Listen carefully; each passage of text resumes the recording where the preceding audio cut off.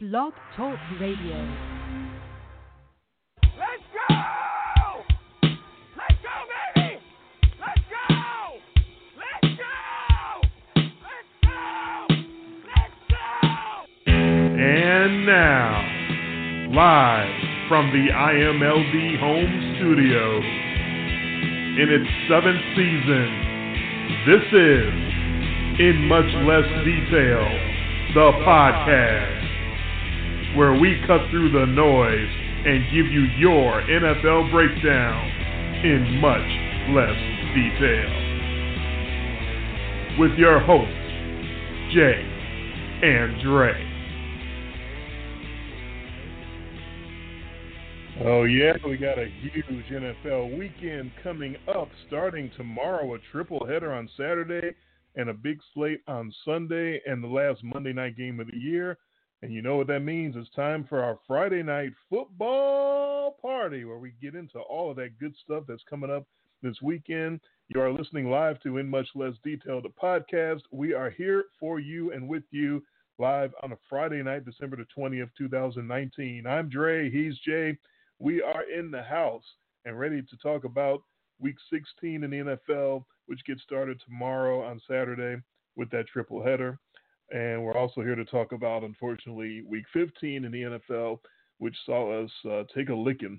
It's supposed to be goodwill. It's supposed to be the season of joy and tidings and all of that good stuff. And it didn't feel too good last weekend. We were flying high off of our geniusness of Week 14, where we both put up 10-4 weeks with a couple of pushes.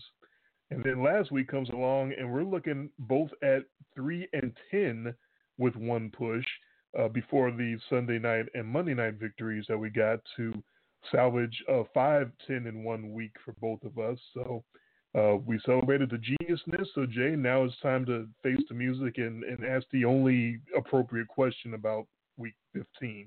Hey, what happened? We put the much less detail in much less detail last week. That was a brutal week. I think I got hung an L on me in every single afternoon game, which, wow, that was like old days. That's like old school me and you picking games, you know, where I'd usually run up the big lead on you in the morning games and then you'd like kill me in the afternoon.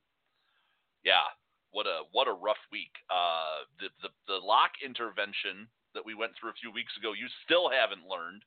So I learned it through a half. I was good money for a half. It was good. It was solid. I was looking real good. And only played 30 minutes. We've basically got it to the point now where the best you can hope for is a tie in the locks. One more loss by you or one more win by me, and I get that point, which I believe I will desperately need because I'm still sitting, I believe, 7 or 8 games behind you right now. It's been 7 for a few weeks. We've been tied the last couple of weeks. Yeah, I mean, you know, in 7 games, boy, once you play out a 256-game NFL schedule, 7 games come the end of it is not going to be like huge. I mean, we've had much bigger differences going into the playoffs than 7 games, plus possibly a point coming my way. Is just that's just a couple of picks away from, flipping this thing. So I need to do a better job here in week 16, week 17 on. Strangely, my picks this week, I made them really quick and easy, and it was like, oh, this week looks great, which means I'm just totally screwed. So, yeah, I don't even know where to begin last week. What a nightmare. The raw numbers are indeed my tragic number in the locks is 1, because you're up 8-6 in the locks with 2 weeks to go, so 0 room for error. I have to knock you out in the locks this week and next week just to make sure that you don't get that extra point. I can't win the point myself because it's 6 right. locks correct in 15 weeks. 6 and 9? 6 and 9, yeah. Which puts me only at 8 and 7. Which sounds a hell of a lot better than 6 and 9. Yes. My stone cold lock every week, 6 and 9. That's really not good. And for the season, I'm at 110, 108, and 6, hanging on over 500 by a fingernail. You're at 103, 115, and 6. but you pulled yourself up. You were down a little lower than that. So actually, the kind of yo-yoing back and forth, both of us, with the great week a couple weeks ago, and then the week last week, kind of dropping us back, bringing us back to earth. I'm not sure where to begin either. There's a lot that happened. That's about all I can tell you. I don't know if we can do a good job of explaining it since we foresaw so little of it coming, but there was a lot that happened. We were definitely on the wrong side of a lot of games.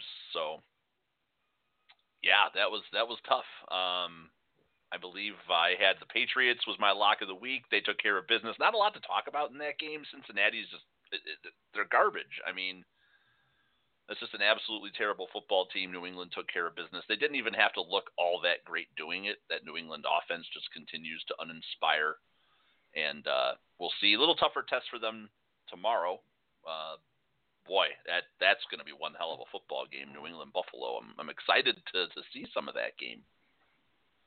Yeah, I am too. I don't know exactly how to feel about it yet. We'll figure it out when it's time to make that pick. But I think from a pure covering standpoint, I think we got robbed in the Eagles and Redskins matchup. The Eagles getting oh boy. Thankfully, neither one of us was on the Eagles in that one. We both had the Redskins, so that was a bad beat for both of us. Where the last second, trying to miracle play, the Redskins are trying to make a miracle play happen to win the game, and the Eagles end up falling on a ball in the end zone, and that ends up turning a cover into a L.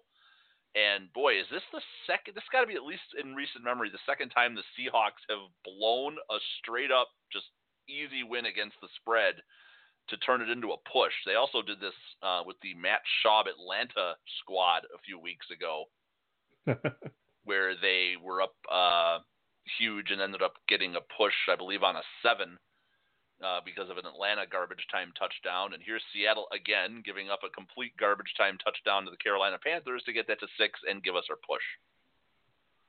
Yeah, those types of things happen. All you can do is shrug your shoulders at stuff like that. So there's two wins right there. I mean, so we potentially just right there would have been 7-9. I don't think either one of us would have felt too bad about 7-9. Right. And like I said, 5-10 is so much better than what it was before the night games, because it was 3-10 before that, and that was just looking like disaster. We've both been there before, though. I mean, right. It's not like we've never done that and we can't recover. That's true. As far as the Patriots go, I'm not going to pass up the opportunity, even though the Bengals got trounced and you won your lock and all that. I can't take anything away from that, but I'm going to try anyway because that's my nature. The Bengals were hanging with the almighty Patriots for a half. That's another one. If they played 30 minutes, I would have won that pick as well. So I don't know what happened. I guess the Patriots went and reviewed the sideline tape at the half and made their second half adjustments and came out and destroyed the Bengals in the second half. It helps that Andy Dalton didn't recognize who Stephon Gilmore was and just kept throwing the ball over to him. That helped a lot. Look, the Patriots ultimately, it took a half, but did exactly what you said they would do, which is look around and recognize, we got a soft spot now. After all the tough teams that we played, we get a cupcake, and this is what we do to cupcakes. And I even sort of called it. I said they can scheme their way around the Bengals all day long. I just thought that they didn't deserve to be that big a road favorite just because of how terrible they played this year, despite their 10-3 record, and now they're 11-3, and can't take anything away from it. But yeah, I'm going to have some sour grapes about that. I wasn't impressed by the Patriots again, despite the lopsided score. That was one of the less impressive 34-13 wins I think I've ever seen. Get that out of your system, that feel better? I do feel a little better. Yeah. Right. Let's talk about your Bears. I'm sure that's going to be a sore subject here, but the Packers, once again, talk about teams that are winning unimpressively. Aaron Rodgers even went back to the win and ugly, and Green Bay the last few weeks they did this against the Redskins. I believe they did this with the Giants. They're doing this now with the Bears. It's like the Packers they're running out. They're scoring points, and man, do they just let things just grind to a complete halt and let these terrible teams hang around with them. And the Bears, it wasn't too much different. The Packers come out, they look hot, they get the lead, and the Bears, boy, Mitch Trubisky, they became a little bit more inspired in the second half, and they were moving the football, and you really started to get the sense that the game was turning. And then the ugly interception, I believe it was to Jake Ryan, jumping up from behind an offensive lineman just completely out of nowhere.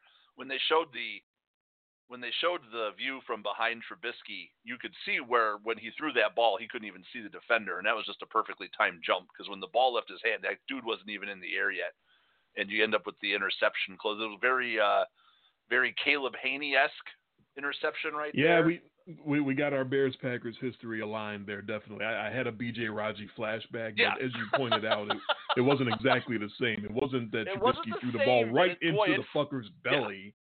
Same it wasn't part quite of the like field. That. Same area on the field, and all of a sudden, the next thing you know, there's a now Raji scored the touchdown, I believe. Yes. On the pick six, where at this point Ryan did not. But that was as soon as I saw that play happen, I had the Caleb Haney memories. I did too. It wasn't a perfect match, but it was sort of a flashback to go like, what are you doing? No, whoa! I think that's an instinctive thing for you, being the Bears fan. Having the B.J. Raji pick six probably seared into your consciousness for all time. I had some post-traumatic stress flashbacks, absolutely. Yes, of that dance that Raji did in the end zone. I'm sure you can see it right now. I'm trying to block it out of my mind. You're ruining all my therapy. I'm working very hard to forget about that. But yeah, there's the Packers, not very impressive, but yet, racking up another win. Yeah, this is going to sound very familiar because I just did the same rant. I'm going to do it again. You won the pick over me, and Green Bay covered the spread. I wasn't impressed. The Packers didn't look like a great team to me. That's one of the least impressive 21-13 victories I've ever seen. Absolutely, I didn't see anything to make me think that the Packers were invincible or anything like that. Yeah, and now they're 11-3. I'm not very impressed with the 11-3 Packers or the 11-3 Patriots. Do we have any other teams that won and that you're not impressed with, so we can just keep this rolling? Oh no, it gets worse about the Bears Packers game, the end of the game, that last play. Because I got something to say about. On that final play, it could have happened. That was very similar to a play I think we saw Bucks Falcons a couple of seasons ago, where it looked like Atlanta was about to blow it. And Tampa had drawn up like the perfect, crazy play at the end of the game, and then the guy ended up getting knocked out of bounds, or the ball got thrown out of bounds at like the 4-yard line, where if he just would have lateraled it properly, the guy would have walked right in. And you had a very similar vibe. Now, keep in mind, that also is your cover, because there's no guarantee the Bears score the touchdown and get the 2-point conversion there. But from a gambling standpoint, yes, I totally understand that as well. And as a Bears fan, wanting the Bears to have a chance. Yeah, they drew it up. They drew up a really good play instead of going for the Hail Mary. So the last throwback, after all the pitches and flips and going down the field, where they get it around the 20 or so, that very last throwback by Mitch Trubisky, it kind of looked like it may have gone forward or may have been deflected forward. I really couldn't quite tell. But there were a couple of Bears, not just one. There was a couple of Chicago Bears that after that last throwback hit the ground, that it looked like may have been a forward pass. You could tell that they were afraid to pick it up, because if it's a forward pass, you can't pick it up and score anyway, and therefore, the game was over anyway. But I didn't see any flags, and even if there were any flags, why are you looking at the ball? Here's how you can't win the game: by looking at the football. If you pick it up and run it in, you win the game, or it might be a penalty and you lose anyway. But so there's a non-zero chance that you would win that game. You know what's a zero chance of you winning the game? Is just staring at the fucking football. You cannot possibly win the game by looking at the ball laying at your feet. And it was a couple of them. It wasn't just one. There was a couple of them that were clearly panicked and scared to pick up the ball because they didn't know if it was a forward pass or what was going on. But there's zeros on the clock. You're losing. How do you think this is going to resolve itself with you staring at the football? That's not. Oh, I was so frustrated. Why are you looking at the football? What are you? That was some Three Stooges shit right there. I had to go back specifically on YouTube and find this because this wasn't even worthy of Benny Hill bullshit. This was just knucklehead Curly running his head into the wall, Mo slapping you upside the head. This was some Three Stooges.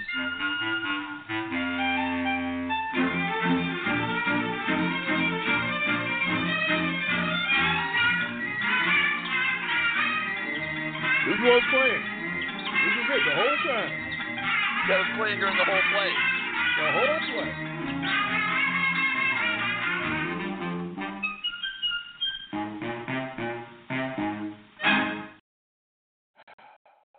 This is about all I got to say about that. Man. You fired up about that last play. No, that looked like for a few times in that play, like you thought that there was a chance. Like I was like at work and we're watching. Spread. It's a chance to win, but it's the spread as well. It's just nope. We don't want. We're going to look at the football. We don't want the spread. We don't want a chance to tie the game. We don't want any of this. We're just going to look at the damn football. Ugh. Well, I'll let you feel good for a minute. I'll let you flex your genius muscles because we got to talk about that Falcons 49ers game. What the hell? Oh, sure. I'll talk about one of my few wins. Now you did not have that as a win. Be on the record. I'm so I'll crap all over that. You didn't say I'm taking Falcons in the win and the money line here. So I'll give you a little bit of what you're giving back to me and crap all over your win over me. But no, I mean that was they hung in tight in that game, ended up pulling that thing out on that last second, which was clearly a touchdown. I mean, Julio Jones was over the goal line with the ball ever so briefly. That's a touchdown. By 3 no full problem. inches, it was a touchdown. Falcons win the game. Then they get the touchdown on the ensuing craziness to get the extra points. But at that point, it didn't matter. Yeah. But Atlanta goes down there, and what I took away from that game was I thought Vic Beasley was in witness protection. He owned that. He was wrecking the 49ers the whole game. Yeah, he's been capable of that his whole career, as we both know. He's just very inconsistent. Capable and doing it are two different things. Yeah. No.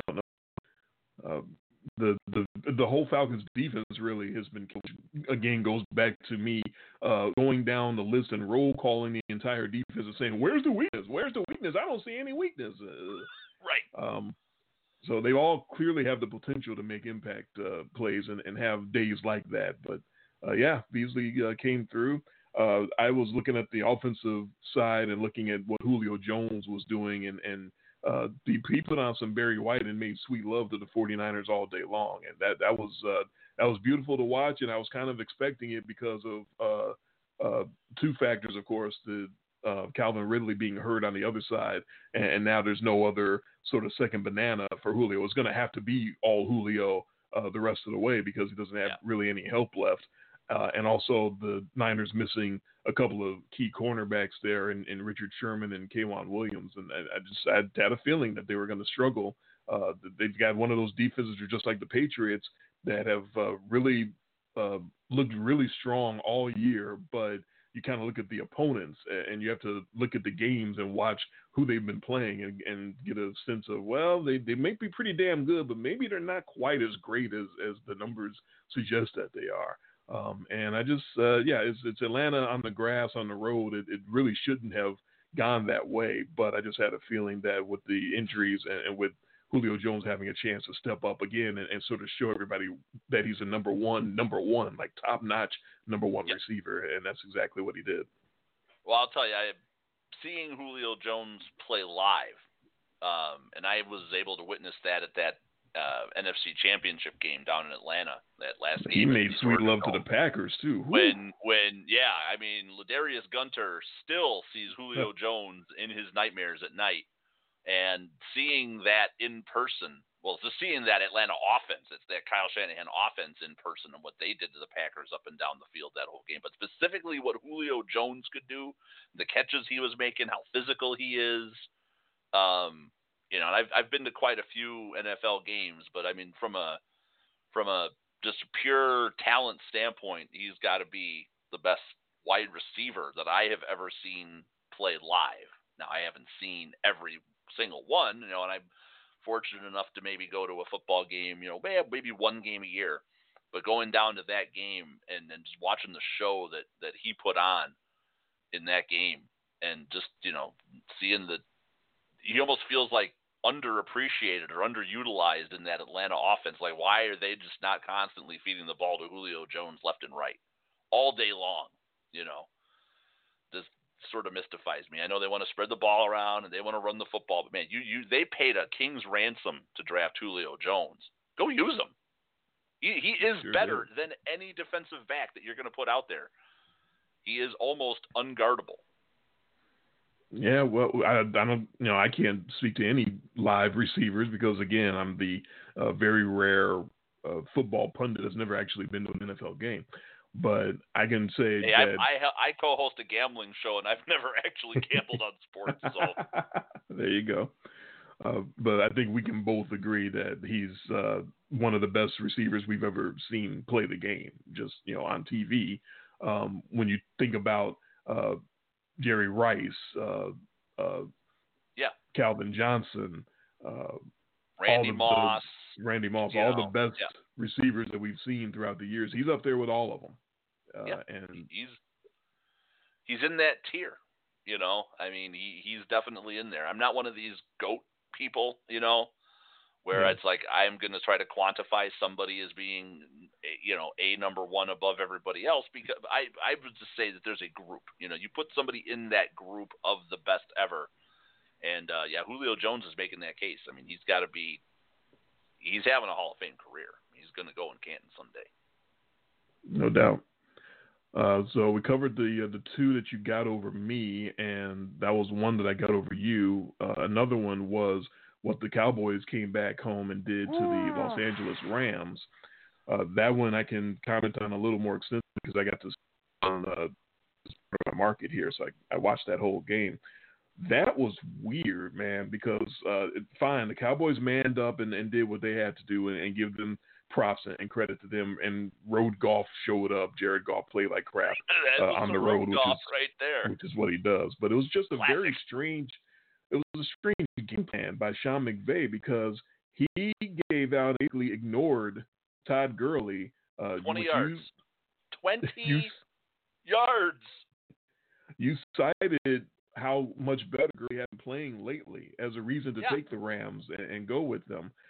And it wasn't that Gurley was necessarily playing bad. He didn't get a chance. McVay kept calling pass after pass after pass after pass, and he's sprinkling a run every now and then. But he was, it seemed like he was intent on making Jared Goff win the game at all costs. Like there's no other game plan. It was Jared Goff is going to win this game for us, or we're going to get trounced. And it was option B, that trounced. And it was just really weird. He insisted on throwing almost every down using a quarterback who wasn't sharp. And it was clear that this was not going to be one of those Jared Goff games. He started out kind of bad and got worse as the game went on. And just trying to force it and trying to make him overcome whatever his road yips might be or whatever the game plan was, they ignored one of their best offensive options and a guy that's been playing much better football the second half of the year in Todd Gurley. And it was just weird. It was, again, all credit to the Cowboys for doing what they had to do. But Sean McVay has some sort of game plan brain fart sometimes. I don't want to put this on the level of the Super Bowl, but it was pretty bad. This is the trouble you get with the quote-unquote genius head coach. Is sometimes they out-genius themselves. There should never be a situation where Sean McVay allows himself to be outcoached by Jason Garrett. Jason Garrett is a dead man walking right now, and I think everybody knows it. You could have all the toss-up stuff you want. No, the Cowboys are going to make the playoffs, so they'll probably make the playoffs. I mean, there's a chance that they could blow this thing and the Eagles could win it. So I'm not going to guarantee, because if they don't make the playoffs, he's fired like boom. Like the next season's day. over, he's fired. Like at the conference after the game, he's probably fired if they don't make the playoffs.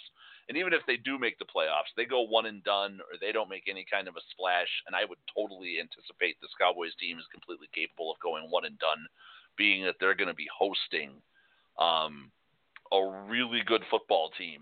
Right now they would be standing to host either the 49ers or the Vikings. Yeah, I would want the Cowboys to make the playoffs just to see the 49ers go in there and just eat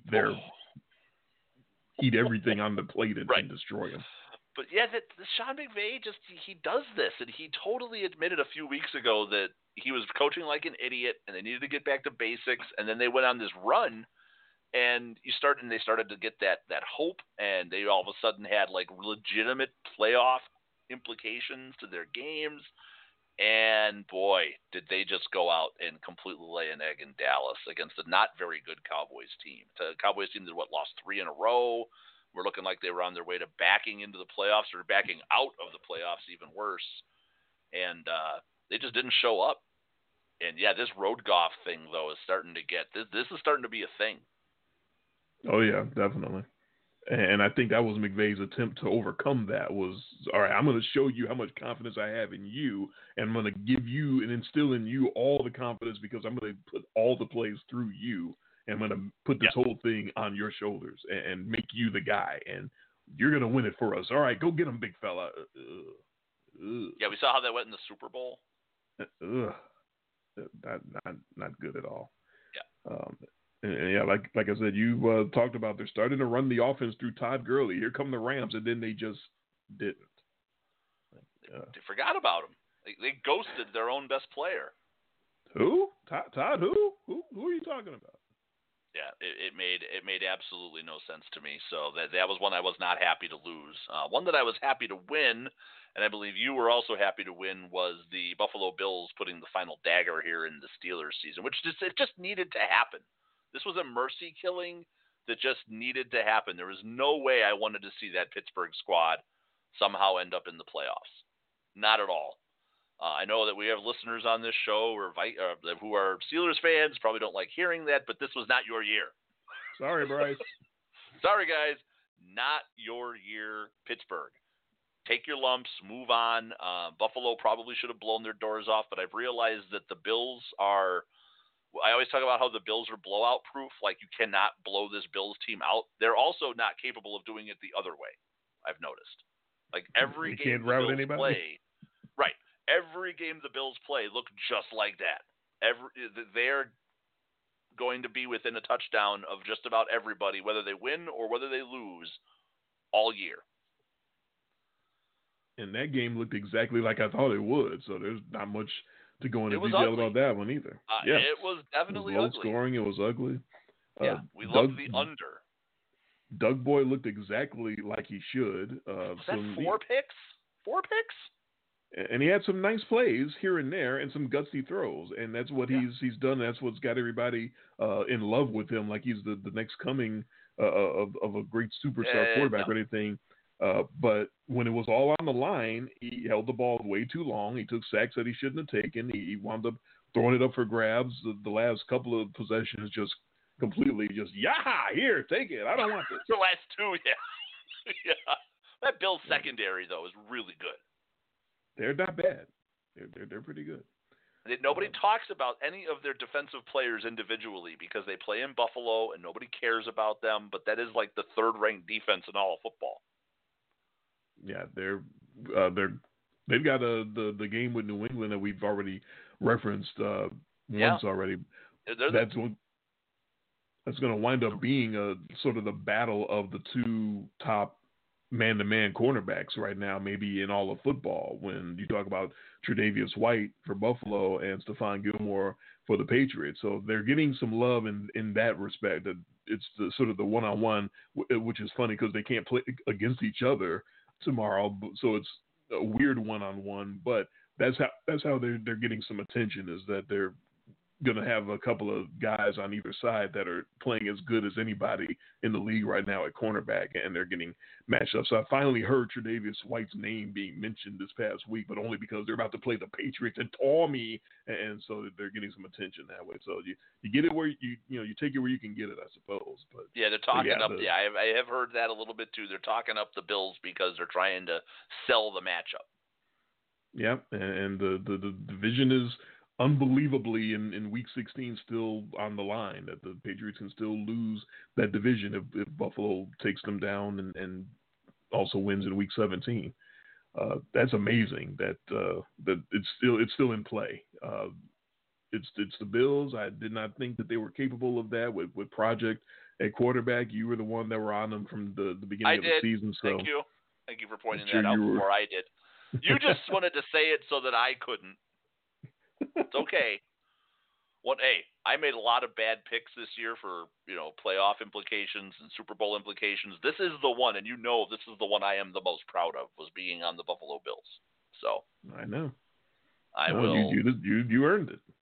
All right, yeah, because I remember when I made that prediction on the show that the Bills were going to be the wild card and one of the wild cards in the AFC, and we need to go pull that tape because you were a little shocked. Oh yeah, no doubt. I did not see the path with that kid at quarterback, but he's improved too. He's much better than he was at the beginning of the year. He's still not great, but he's almost played his way to where I have to call him by his name, Josh Allen, instead of just Project. So. Wait, for a team, when you have a Bills team like that with the defense that can just shut you down, you don't need a ton on the offensive side of the ball, and they don't get a ton on the offensive side of the ball. The running game is okay. I mean, Frank Gore's 90 years old, and was it Devin Singletary? He's all right. We've already talked about the two wide receivers, the John Brown and Cole Beasley, just pro wideouts. That's a nice little team. It's just they're just not going to put you away. You are going to linger, and they're not. You can't put them away, but they also do not possess an offense enough to put you away. If the Bills do run up the score on somebody potentially, it's going to be because they're going to get pick sixes or punt returns or interceptions to flip the field and give that offense a short field. But other than that, if you're just playing the Bills straight up. I mean, even with Pittsburgh throwing 4 picks and Duck Boy being under constant pressure, they still only lost by a touchdown to the Bills. Even though when you watched it, you were watching the game, and you're just like, don't show me the score, just let me watch the game. The Bills completely controlled that game from start to finish. And still won by a touchdown. And still only won by 7. Yeah. And even more incredible was that the Steelers somehow were a favorite in that game. And that just goes to show you the lengths and the absolute just blinders that Vegas has for the Buffalo Bills right now. They have been a value pick all year. That they have. Well, and also it's the Steelers' love, I believe. We talked about it at the time. That everyone is just in love with the Steelers because they were contending with all their players missing, no Big Ben, Antonio Brown off the team, Le'Veon Bell gone, and they were still with a winning record and still winning all these games that they had no business winning. And, you're going to get that Pittsburgh love because it's Pittsburgh, man. It's the Steelers. The Cowboys and the Steelers, as you already know, are the two teams in all of football that get the love from their fan base all around the world and probably get more love in Vegas than maybe they deserve. I don't know. We see this in baseball, like the Yankees get a lot of love. Right. That's a little irrational just because they're the Yankees. But the Steelers definitely were getting some love here in this game because I saw this as I thought Buffalo should have been like probably a 3-point favorite on the road. Yeah, they probably have earned that throughout the season that they've been having. But no, Doug Boy, he's going to lead them to the promised land. We saw a real similar situation on Thanksgiving. What was it? The Cowboys were giving the Bills a touchdown? Yeah, it was crazy, like 6.5 or something like that. Way too much. And it's like, so what? Here we go. Yeah. Oh, and what do we have tomorrow? Oh, the Patriots are giving the Bills almost a touchdown. Mm-hmm. Here we go again. There we go. Yeah, it's not a one. It's not a one-to-one perfect comparison. But the Bills remind me of the Bears in that they have a really good defense, like potentially great defense, and all they need from their quarterback is to not fuck things up. And the Bills have a quarterback who's not fucking things up, and the Bears, unfortunately, do not. So the Bills, their project is working out. The Bears apparently have a project, a quarterback, after all this time, and he's not working out too well. So that's the difference. And both of those teams offensively, you know, the skill positions, the wideouts. I probably like the Bills wideouts, although Trubisky really loves forcing the ball to Miller. Boy, Anthony Miller is just if you watched that Packer Bears game, Trubisky was forcing balls to Miller, left and right, and the Packers were just having none of it for long stretches of that game. And Trubisky was passing up a lot of easy throws. Like the Bears had crossers on these crossing routes all day long, wide open against the Packers, and Trubisky just had this thing where he just had to keep trying to fire these balls into like the intermediary, into that 15-yard range, and he's just trying to fire these balls into Miller, and Packers weren't giving it up. And then you're watching on the replay, and there's this guy running the shallow cross, like nobody around him, and then Trubisky is just passing up open guy after open guy. So there's definitely some maturing that's going to happen, or have to happen with Trubisky in that Bears offense. Otherwise, that's what it's just going to keep looking like. We're still waiting for that maturity, and unfortunately, Sunday night we get to hear about the other quarterback in that game that Chicago passed on in the draft.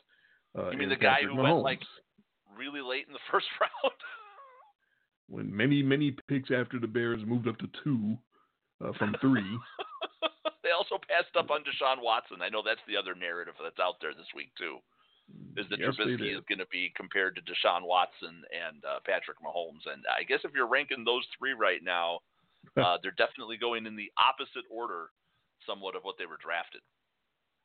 There's a lot of times, a lot of things that have happened since I moved down here from Chicago in 2011 that I wish I was in Chicago to hear and experience.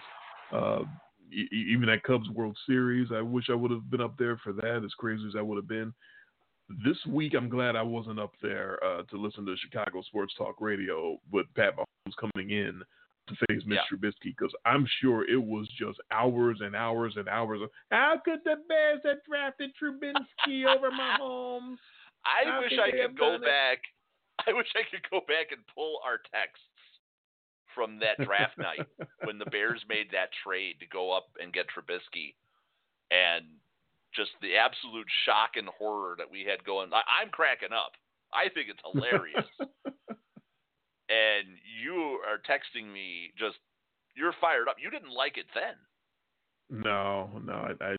I wasn't impressed with the little college tape, the very little college tape, because he only played, I think, 11 games at North Carolina.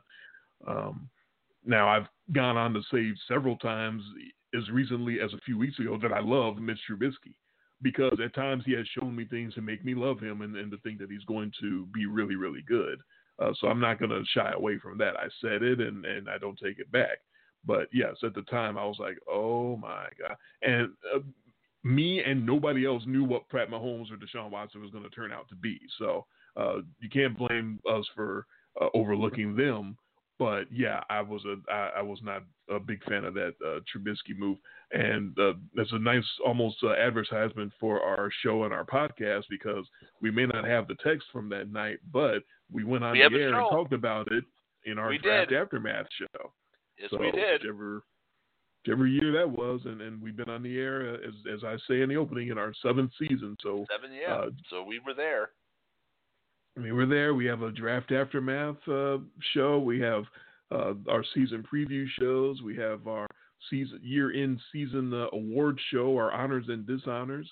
I'm sure we're both getting ready and prepared for that. That's always a good time, where we go back and recap some of the crazy things that happened during the season that you may have forgotten about, and the NFL may have wanted you to forget about, but we remember. So we have those special shows coming up. We have a lot of fun every week during our regular shows, but we have our specialty shows as well. We always have a good time for those.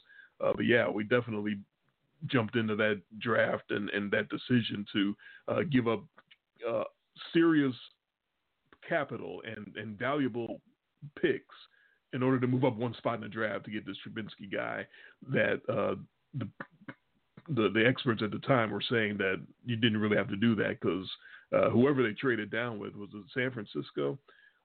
They weren't going to be taking Trubisky at 2 anyway, so that was sort of a waste. Yeah, didn't the 49ers flip that into like Nick Bosa or something? Or was that year? No, it was Solomon Thomas. Solomon Thomas. Okay, that's what it was. And they didn't have to move up. They weren't going to take Trubisky anyway. No, they weren't. So they suckered. I believe we talked about how they suckered the Bears probably into making that move. Right. The Bears paid for something. Zero interest in taking that guy. But all you got to do is make somebody believe you're going to take him, and they'll give you everything, and they sure did. As much as it pains me to say, I guess I need to say something nice about Kirk Cousins and beating the San Diego Clipper Chargers of Los Angeles. He won a game against a team with a winning record. So that would not be correct because the Clippers are 5-8. I know they seem that they should have a winning record. Wait a minute. But they were playing like a team with a winning record. They were playing a little better lately. This is what happens at 10:40 at night. Damn it. I understand. No, they had the 12-4 DNA from last year, which is why I picked them along with you. But I don't know what happened to that DNA. Yeah, that was right because we went against the common wisdom, which says that Kirk Cousins should roll up this team. Right. See, it was a week ago. You know how long a week ago? A week's a long time. A lot of things can happen in a week. No, but we'll still give the Vikings and Kirk Cousins. Good job. Going on the road. Yeah, good job, Kirk. For detonating the Clippers 39-10 in their own house. But wow. All week, all you heard about was how that was the Chargers. That they're the healthiest they've been all year. And oh my God. Oh my God. And seven turnovers later, there are the LA Clippers, and that's why they're the Clippers. And that's why Phillip Rivers is Phillip Rivers, because he's had some games that makes you think that he's about to pull an Eli and just be finished. Like, he's had some games where it's like, why did you throw that ball there? Why? I believe that was Phillip Rivers doing Jameis Winston things. Wait a minute. Jameis has a patent on that. You can't do Jameis Winston things. You're Phillip Rivers. You can't do that. If you throw 4 touchdowns and 3 picks, you're doing Jameis Winston things. Because I believe that's what true. Jameis's line looked like in that Tampa-Detroit game. That's right. Yeah, Rivers didn't have the 4 touchdowns to go with all of his interceptions. 4 touchdowns, 3 picks. Man, nobody could do it like Jameis. He's someone totaled up a path for him to go 30-30 like he's Jose Canseco, and that, of course, that's never been done in the NFL. 3 touchdowns and 30 picks. Holy crap! Yeah, so root for history tomorrow when Jameis takes the field.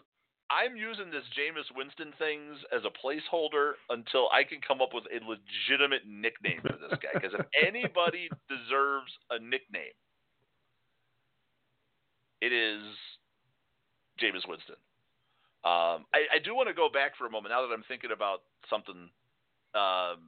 Because did you watch the Bears-Packer game? Yeah, I mean. So I want to go out. And I want to take every possible moment I can as president and sole member of the Jake Kummerow fan club to point out that play that he put on the Packers on that catch and run up the sideline, basically making the entire Bears secondary whiff on him, and looked like at one point that he was actually going to take that thing all the way to the house. I just want to point that out, that, big supporter of Jake Kummerow here in much less detail am I. And I've been talking about this guy for a season and a half now, I believe, almost 2 full seasons.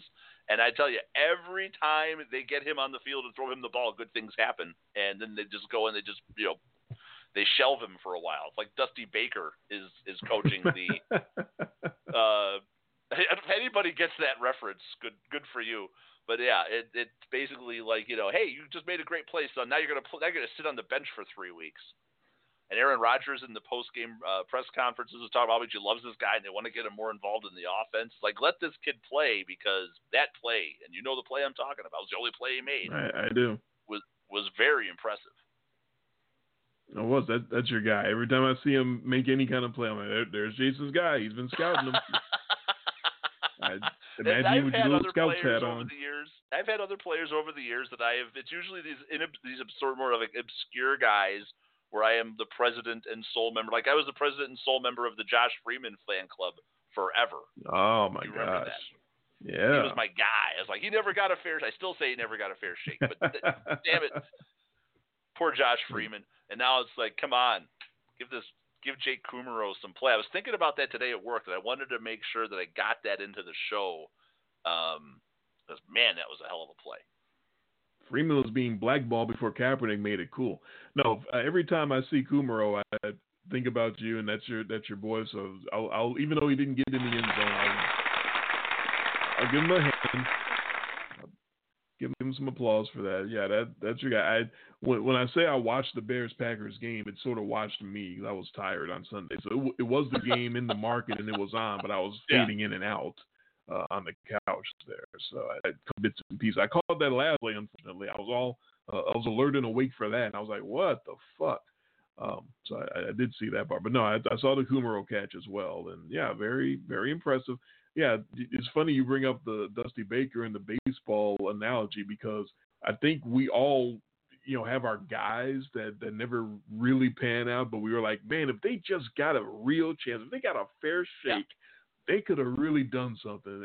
And I think we have more of those guys in baseball, probably more so because of the big money fantasy league that we're in, and we know these guys that come up from the minors, and we're like, we got our eye on this guy. He's gonna really be something. And so it's usually in baseball that we have those guys, but we have them every now and then in football too. I was reading a MLB.com article that somebody wrote about they took every team and pulled out the one guy off that team for the decade, for the 2010s, that should have been something that, sort of the biggest bust in their system, one from each team. And it was unbelievable that I nailed this like this. I only thought of one guy when I saw the premise, and it was the guy that wound up being right at the top of the list, because they started in order from the AL East. They started from the divisions on down. And so the very first guy they name is from the Toronto Blue Jays, Doug Drabeck's kid, Kyle Drabeck. And is the guy that I sat there when he came in to play against Memphis down here in AAA, and it was like the first game. It might have been the first game I ever scored working for Baseball Info Solutions, all the way back in 2013, and I was so excited that this guy was going to come in and start, because I heard so much about him, and I was ready to see what he's all about. And all right, here's the top prospect, and he's going to be ready to go. Let's see what he's got. And like the first pitch he threw was 94 into the ribs of the leadoff batter, and it didn't get any better from there. Just balls all over the place, back wild pitches, hitting the backstop, and then we finally would guide it over the plate to be right down the middle and get jacked somewhere. And I was like, okay, I see why he's still in the minors. All right, I get it. And he never made anything of himself. So right off the bat, first guy in that column. So yeah, we all have our guys, usually in baseball, but some in football too. Yeah. So there's sometimes you see a player and you're like, man, just get this guy, give him more chances. I don't want to be forever president and sole member of the Jake Kumerow fan club. I've been talking about this kid for 2 years. It feels like there's going to be 4 years from now. It's still going to be 2022 or 2023, and he's going to have a game where he has 3 catches. People go, wow, they should give him more of a chance. Yeah. See what they got. Yeah, because you saw a couple drops early in that game. I think it was Marquez Valdez-Scantling dropped an easy touchdown right at the end, and then he got ghosted. I mean, he just was witness protection. Did not see him. No, you did. That was like, man, he dropped that easy touchdown, and then they go for that 4th down, and he drops the diamond on Devontae Adams to kind of make up for that. But yeah, after Marquez Valdez-Scantling dropped that easy touchdown catch, it was like he was just gone. Yep, it was like I swear I saw him over on the Bears sideline talking to Matt Nagy, being told he had a hip pointer. All right, here's what's going to happen. You got a hip pointer, and you got to sit down, okay? This is what's going to happen. You're hurt. I'm telling you right now, but you're I'm not hurt. Coach. And I feel fine. Listen, you're not listening to me. Look, you're hurt, okay? You got a hip pointer. You got to go sit down. But my hip feels fine. No, I'm telling you, you still don't understand. No, you're right. It was like you were on a mega bus and saw him get disappeared at a McDonald's. He got effing hammed. He completely got effing hammed. Oh man.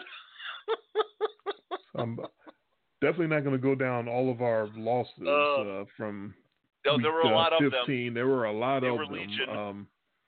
The significant one that I wanted to talk about was the Titans finding a way to lose to the Houston Texans. Yeah, Tennessee had all the momentum. It was a close game. It was, but Tennessee, for all of their top-notch play the last few weeks and all of their since Ryan Tannehill got the quarterback gig and how great they've been playing and how awesome Derrick Henry has been and the play action and everything, all of that. To me, it still looked like, and of course I watched this game with it being down here in my market, the past month plus, all that great play, they still don't know how to win a big game. They still don't know how exactly to get over the hump when there's a game that's important, and they need to just go that extra mile to beat an opponent that's there, that's present, that's good. And that's what the Texans were. The Texans weren't a juggernaut. They weren't the 1980s 49ers or anything like that. But they were there. They didn't go away. Deshaun Watson didn't go away. Nuke Hopkins didn't go away. And they were just kind of there and going back and forth, toe-to-toe, all game with Tennessee. And they just found a way to not win. That interception by Whitney Merciless was a fluke, but that's what happens to the Titans. That's what they do. They find a way to lose. It's sad that Derrick Henry can't hold up. It's sad that his hamstring is clearly still a problem. He can't dominate the way he was. He had a good run in the second quarter before he went down. So he was trying. He was still out there, kicking ass as much as he could, but he can't do it. He's got a bad hammy. And the interception to Merciless happened right after Henry went down. So it was like immediate, the field shifts. You don't have to worry about stacking up against the run because Deion Lewis is the backup running back, and his little ass isn't going to scare you at all. And then you can breathe and relax and drop back and make some plays. And that's what happened. And that's how Tennessee took that L. They're just, they're right there. They're on the cusp of being decent, but they're just not quite good enough. Now they're much better than if they'd have kept Mariota in there, clearly at quarterback, but they're still missing something. Yeah, but they've had a nice run here. It doesn't have to end. They still are in wild card contention as of right now. Officially, even though we want them to die and go away, the Pittsburgh Steelers still technically occupy the 6th seed. Because nothing would make me happier than to see the Steelers have to go right now to Kansas City. Oh, my God. But wouldn't that just be so Andy Reid to lose that game? Yeah, it really would. The Titans, by the way, can still win. They win out, and the Texans find a way to lose these next two, despite that win that Houston got. So it's they're still alive for all sorts of things.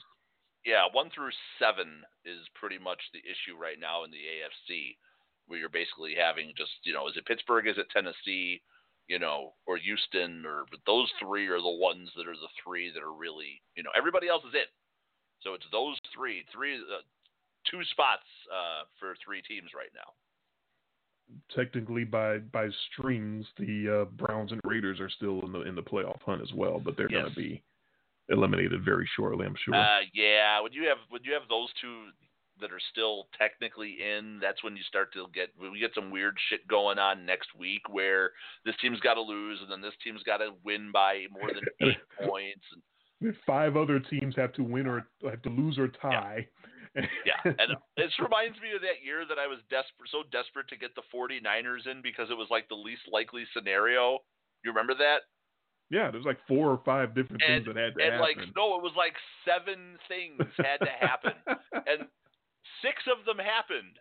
except the 49ers lost. Every Right. single weird little playoff scenario thing that had to happen happened, except, and then when it came time for the 49ers to take care of business, they lost their game. But if they had just won their game, all those other little weird things because of tiebreakers and strength of schedule and common opponents and points scored, all those little weird scenarios would have come true if the 49ers had just won their game. And I remember making my picks that week because it was week 17, so I was trying to make it fun. I mean, I won a hell of a lot of picks that week because I had every scenario. Right. Except for the 49ers. And I don't sound like I'm a 49ers fan. I just wanted the weird shit to happen. Plus, we also hate picking games in week 17. Oh God, yeah, we talked about that with the coin because it's such a coin flip. Yeah, and that's, next week. It's coming. Hell is coming. And I guess before we get into the pick portion of the show, could we just shit for a few minutes on the Cleveland Browns, dude? There's always time to shit on the Cleveland Browns. Damn, dudes. What? They got blowed out by the Cardinals. Oh, yeah, that was just a wow. Yeah, Odell Beckham and Jarvis Landry are sitting there on the sidelines with their heads between their legs while they're getting their ass whooped in Arizona. And that was just an apropos look for both of them who have been captured on tape telling other teams, hey, come get me. Well, I'm ready. That whole organization is just it's a tire fire. It's a dumpster fire. It's a disaster.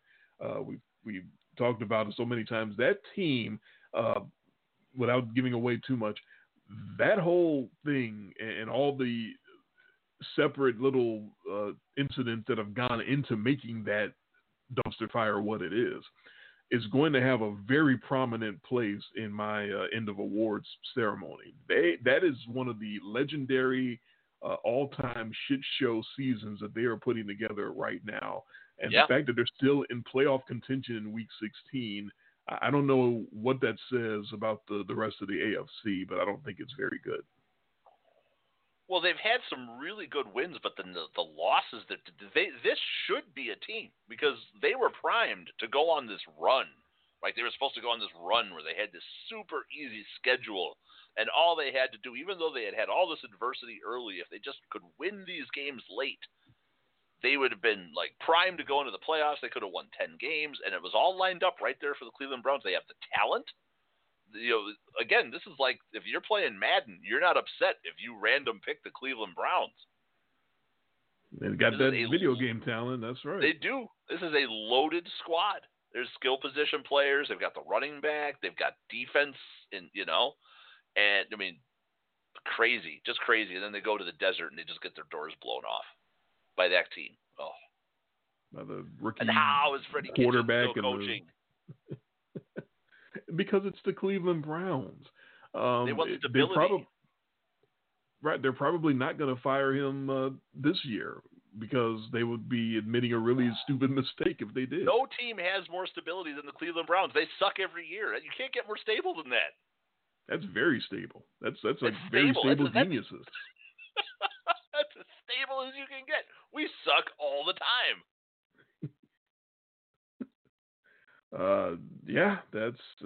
It's the Browns. What can you say? It's the Cleveland Browns. There's a reason why Brown fever is not a good analogy on this show more often than not, and what it represents. But man, a lot of people had the Brown fever this year. You know how many people? Oh man, Cleveland's going to the playoffs. Cleveland's hot shit. Baker Mayfield's on every goddamn commercial under the sun.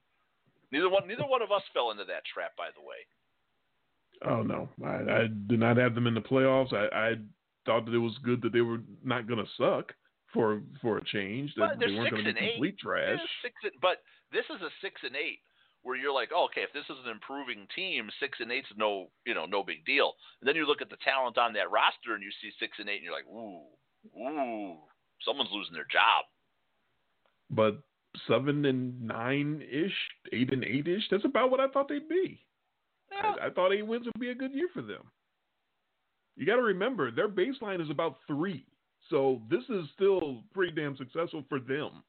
By Cleveland Browns standards, this is still a good year for them. And that's pretty much what I was saying at the beginning of the year was everyone's going crazy thinking the Browns are like legit Super Bowl contenders, and it's only because they're happy that they're not going to be complete trash.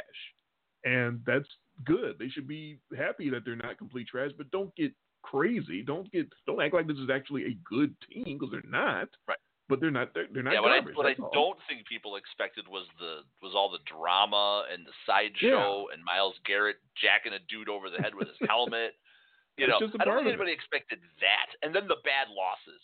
It's like, if you're a team that's up and coming, you generally could take care of business against the bad teams.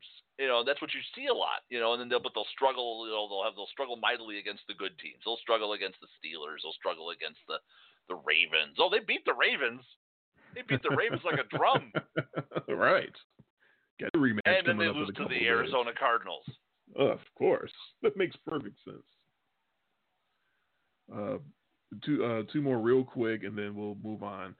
Just that what the one loss and one win, for both of us, what the Chiefs did in the snow to what I think is a pretty good Broncos defense should frighten the hell out of the entire AFC, because Pat Mahomes acted like this was just winter wonderland and was just throwing it around like it was nothing. And everyone else was slipping and sliding and looking crazy.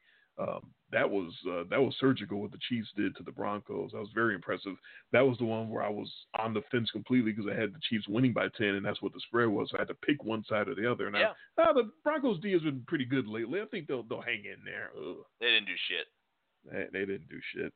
Well, their offense didn't do anything after after the Drew Lock game the week before, where he looked so good. And Kansas City's defense has been sneakily getting better.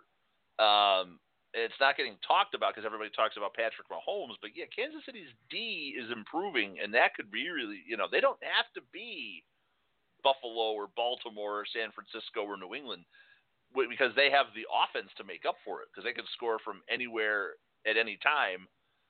Unlike a lot of these other teams, other than, the Ravens don't have like that, like quick strike ability so much more. The Ravens just wear you down.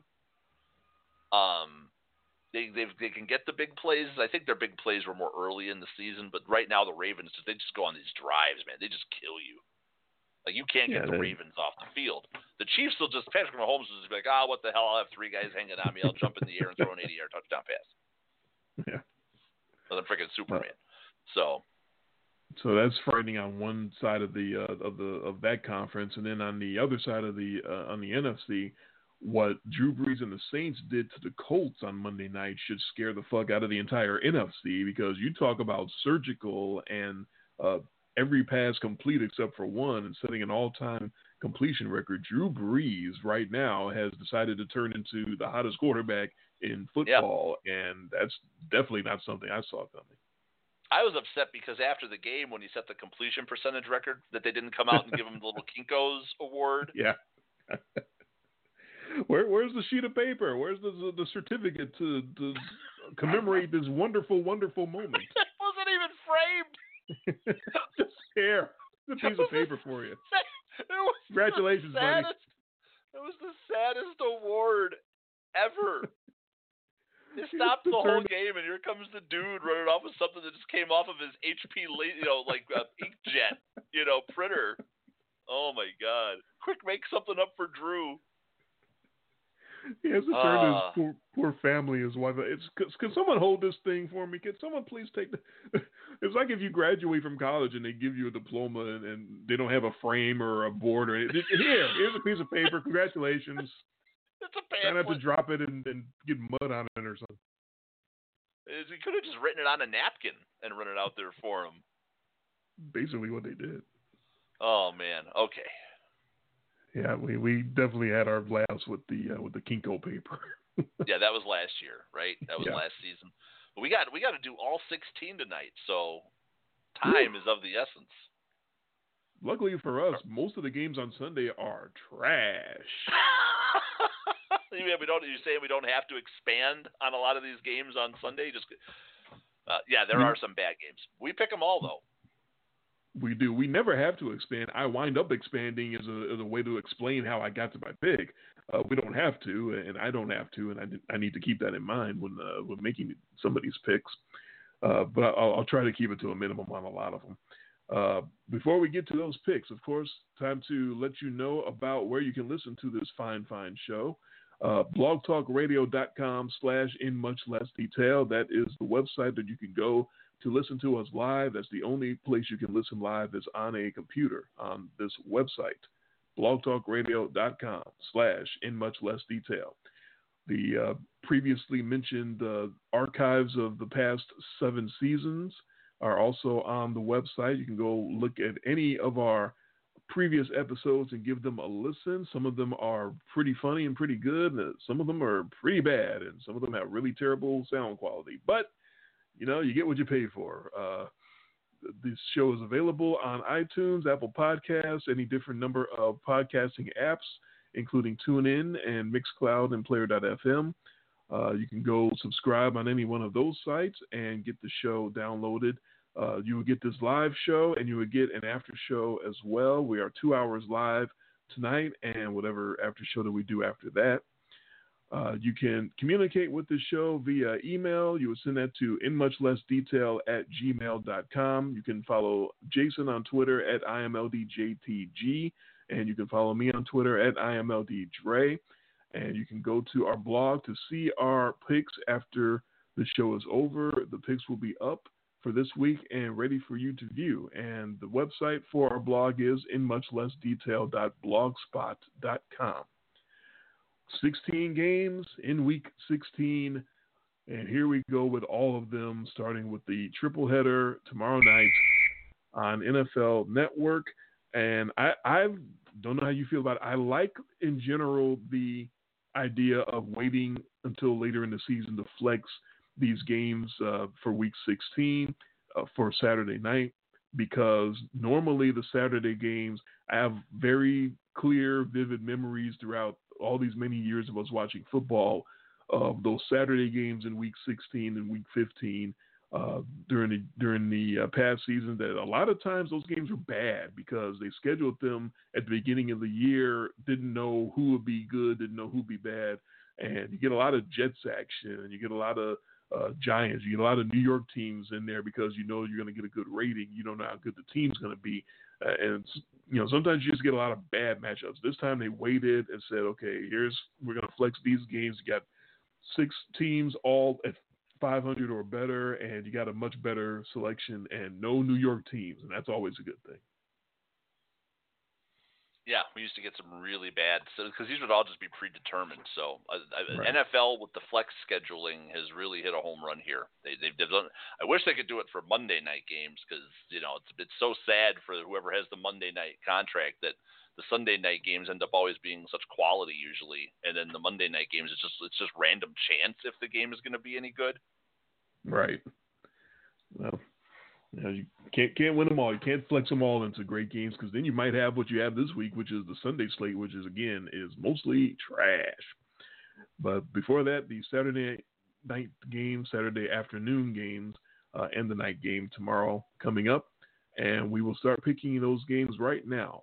First at is 12 o'clock Central, 1 o'clock Eastern. Is it the regular 12, 3:30, 7 o'clock schedule for Saturday?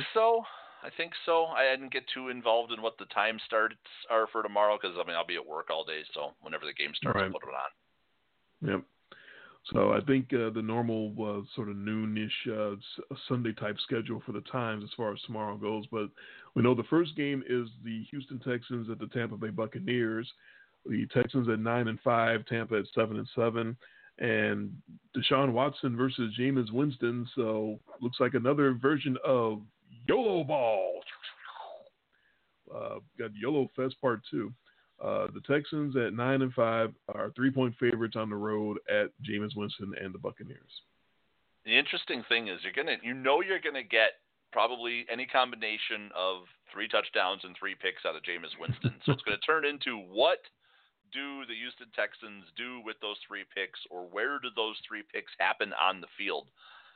I have to say I've been somewhat impressed with the Bucs. The record's 7-7. They've held it together.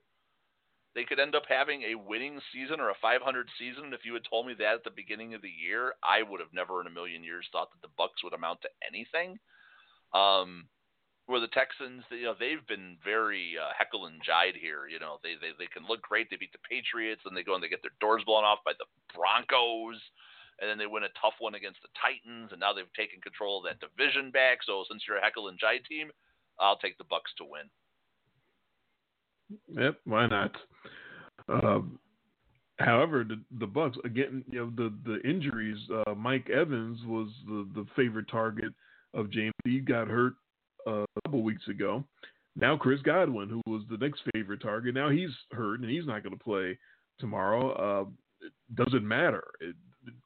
Jameis Winston doesn't care. He's throwing it to somebody. Jameis Winston is going to do Jameis Winston things. It doesn't matter who the receivers are on the field. No, it doesn't matter who the receivers or the defenders are. He's throwing the ball. Somebody's going to catch it. Someone on the field is going to catch the ball. It doesn't matter what uniform they're wearing. Sometimes it's somebody in the stands that's going to catch the ball. It doesn't have to even have a uniform. But someone is going to catch these balls that Jameis is throwing up. There's no reason to think that Jameis won't have another big game because it's the Houston Texans defense, and they've been noticeably worse since J.J. Watt got hurt. Can Deshaun Watson and Nuke Hopkins keep up with them? And the other question is probably the most important, what swayed my pick is, will Shaq Barrett keep up with Deshaun Watson and Nuke Hopkins? Because Shaq Barrett has been doing some serious damage for the Buccaneers, up to 16.5 sacks on the year. So I think Jameis will do Jameis things and get Tampa in the 20s, and Deshaun Watson will try to keep up, but he's going to feel that pressure, and people bearing down on Deshaun Watson makes him do some bad things and makes him stand there in the pocket and panic a little bit, and I think that's going to happen tomorrow. So I will agree with you and take the Tampa Bay Buccaneers. And, of course, in the afternoon game tomorrow, it's the Bills and the Patriots that everyone's been talking about. 10-4 Buffalo, 11-3 New England. The Bills still technically have a chance to win the AFC East this year, and I am absolutely still stunned about that. The public is thinking like you did last week. It's the Patriots, and this is how they operate, and they come up and step up when they have to. And as a result, the 10-4 Bills are 6.5-point underdogs at the 11-3 Patriots. I go back to the first game up in Buffalo, and the Bills really gave them all they could handle up in Buffalo.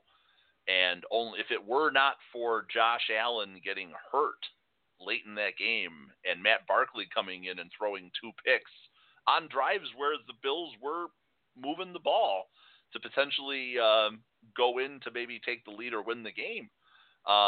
If it wasn't for, I think, Josh Allen getting hurt, we maybe would have had a different outcome the first time.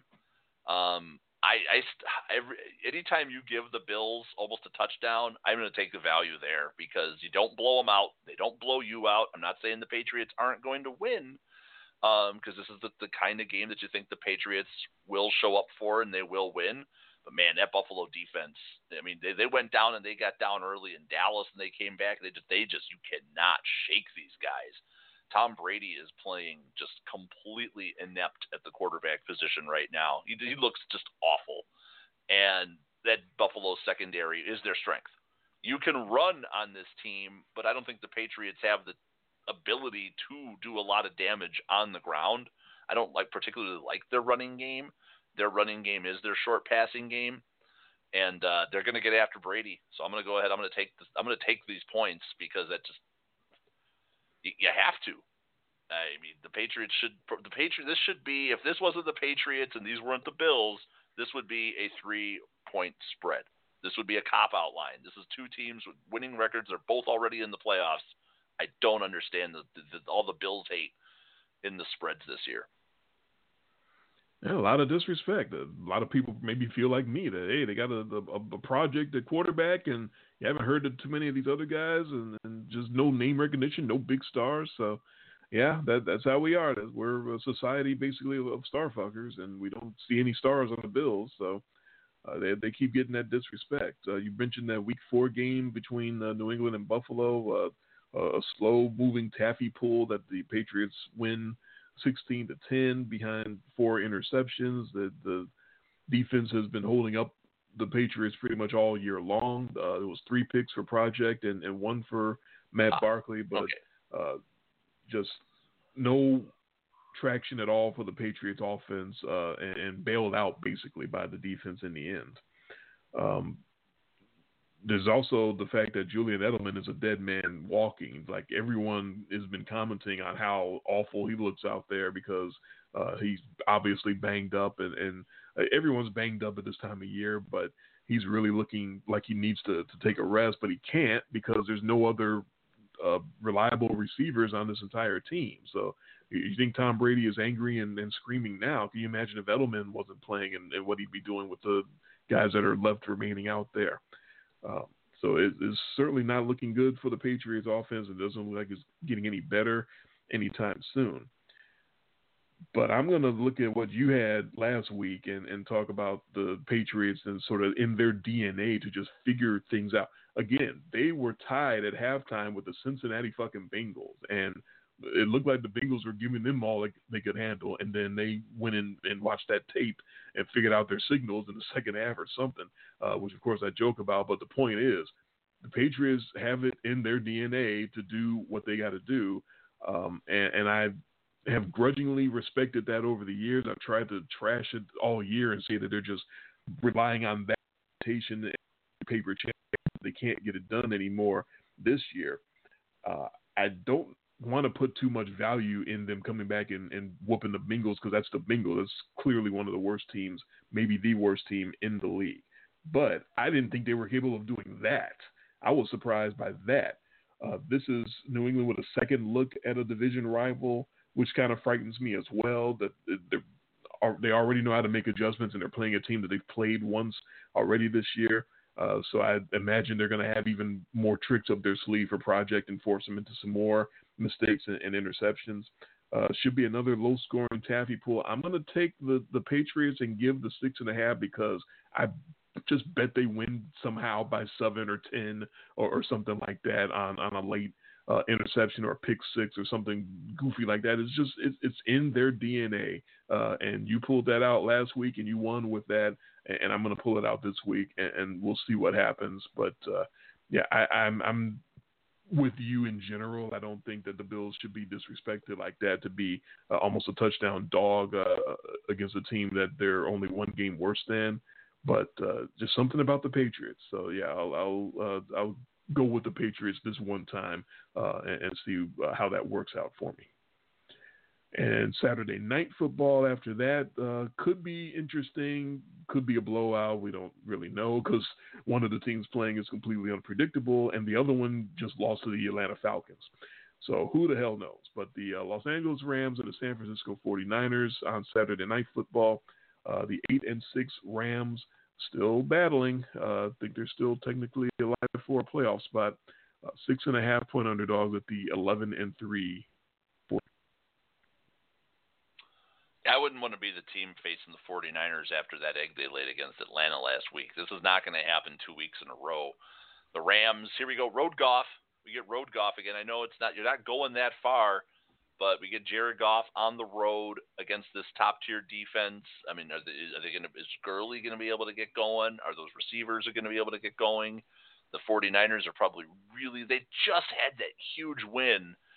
Looked like they had home field sewn up, and then they go and they completely shit the bed against the Atlanta Falcons last week. So early in the week, I had entertained the thought of taking the Rams here, but then, man, I just keep thinking back to that game against the Cowboys, and it's like they just look completely – and that's a completely inferior opponent. What are they going to do now? Now that all the hope looks like it's lost, I think you could see them ripe for a blowout here. So I'm going to go ahead and take the Niners and give all the points. Gerald Everett scheduled to return back for the LA Rams at tight end. They've been doing well before with Tyler Higbee, so have to fit him back in there. For the 49ers, expect Richard Sherman and K'Wan Williams back. They both appear to be only going to miss the 1 week at cornerback. Still no Jaquiski Tart, their safety. He's still hurt. In week 6, San Fran went to LA in the Coliseum and knocked them off 20-7. And you want to talk about some ugly. This wasn't road golf. This was home golf, and it was still as ugly as you could imagine. 13 of 24 for 78 yards and 4 sacks. 78 yards in an entire game. There were no other quarterbacks that played for the Rams. It was all Jared Goff, and he only managed to get up to 78 yards.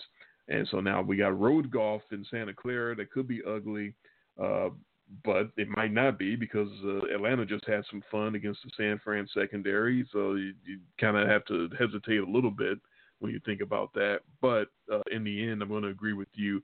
Take San Fran, give the 6.5. Their defense, kind of like New England, has been their bedrock all year. And I think they're going to come through again, especially with the history this year of what they've already done to Jared Goff one time. I don't see a reason why they can't do something similar to that. If Goff doubles that, that's 170 or something like that. That still sucks. So I will take San Fran and agree with you there. On to the Sunday action. We will start here in Tennessee with the New Orleans Saints coming in and visiting the Titans. The Titans now at 8-6, hanging on, trying to fight for still technically in contention for a wild card and for the division title. The New Orleans Saints, who knows if they're going to keep playing the way they've been playing, but they are on a roll right now. The 11-3 Saints are favorites. They give 2.5 points at the 8-6 Titans. You know, it seems like it's been real popular this week that the Titans here are a real hot play. I'm not buying it. I just think that New Orleans has been playing too good lately. This doesn't feel like a spot where I think that the Titans can keep up. I don't like that this game. Sorry. I just don't like it. I'm going to take the Saints, even though everything I have been seeing all week has everybody just thinking that the Titans are hot shit and they're going to spring up here and they're going to beat the Saints. I don't see it. I don't see it at all. I can tell the English, you wanted to be the contrarian and go with the Titans to knock off the Saints. I did. Looks like we got some. Pulling some mics there now. Looks like we might have some rain in the forecast for this one. Can't do it. That adds a little more trepidation to maybe taking the Saints because they're off the dome. They're as hot as Drew Brees has been. This is a huge test for the New Orleans offense that looks like they're rounding into shape right as playoff time is approaching and playing their best. But here they are. They're out of the dome. It's a tough team. It's a tough defense in the Titans. They're tough. They're hungry. They're desperate. They should come out and play a really good game. They really need this game badly. But Derrick Henry is still hobbled. I watched him run. He's not anywhere near the Derrick Henry that he had been in the second half of the season ever since Ryan Tannehill got installed at quarterback. Man, when you talk about trying to put a percentage when you see somebody play and what percentage they're going at, Derrick Henry did not even look like he's going at like 80 or 85%. He looked like he's going about 60-something% out there and still busting through some guys and still making some yardage, but not finishing off plays the way he was, certainly not getting in the open field and exploding and picking up any kind of speed at all. He's got a bad hammy, and it's not going to have time to get any better because you got to play every game. They're not going to have that bye week, obviously. And you just got to keep grinding and keep playing. Not much you can really do. So that time of year, you gotta fight through it. I don't think that's going to be enough. Derrick Henry at 55% is not enough to keep that offense balanced the way that it had been ever since Tannehill got installed at quarterback. So I can see the Saints sort of easing off a little bit. You can't take too many guys out of the box with Derrick Henry because he'll still embarrass you, but they don't have to worry about him quite as much as they would if he were completely healthy. So I'm going to take the Saints. I'm going to agree with you and give the 2.5. I wanted to take Tennessee as well because they're desperate and they really need it, but I don't see how they pull it off. On to the Jaguars and the Falcons, 2 5-9 teams doing battle, scintillating. The Jaguars. Both of our Super Bowl teams here. Oh my goodness, that's correct. I hadn't even realized that. Wow. Sorry. Oh. And as bad as the Falcons have been, they might wind up better than the Jags. They might have a better record. It's amazing. The Jags are 7.5. There's a hook on that. 7.5 point dogs down in the dome at the Falcons. I'm just bargain hunting here. I don't think the Falcons are 7.5 points better than anybody. I don't think they'd have played at all. I mean, is this just, hey, they beat the 49ers. Let's give them a touchdown and a hook. Oh, my God. Are you kidding me? Are you kidding me? You know, Jacksonville just went on the road. Jacksonville just flew cross country and went to Oakland and beat that team. I don't see any reason why the Jags can't stay within 7.5 of the Falcons. So I don't have any scintillating breakdown of this one other than the fact that I'm playing the number here. I'm taking those points. Yeah, I can't be trusted in any assessment of the Falcons because they were my Super Bowl team before the beginning of the year. The Saints and the 49ers. Ah! That's got to drive you nuts. Yeah, they've shown some flashes. They've shown what made them, I thought, a Super Bowl contending team, and I've read they may be saving Dan Quinn's job, which I just find that hard to believe. I still think Arthur Blank is firing him as soon as the season's over as well. But they have had some impressive ones. There's no denying that.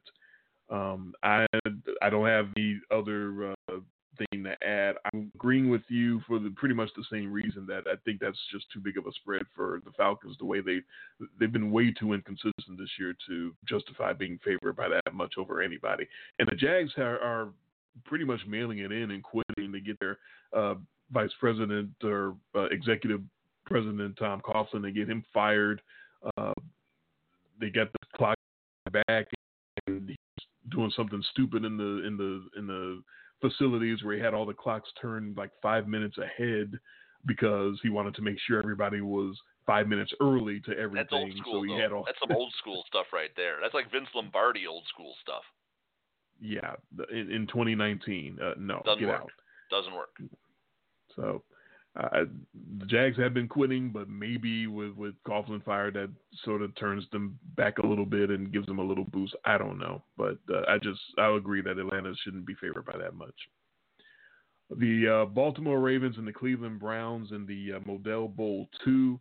And the very first thing anyone needs to know about this matchup before I say any other information is that, and you mentioned it already earlier in the show, yes, in week 4, the Cleveland Browns went up to Baltimore and beat the hell out of them 40-25.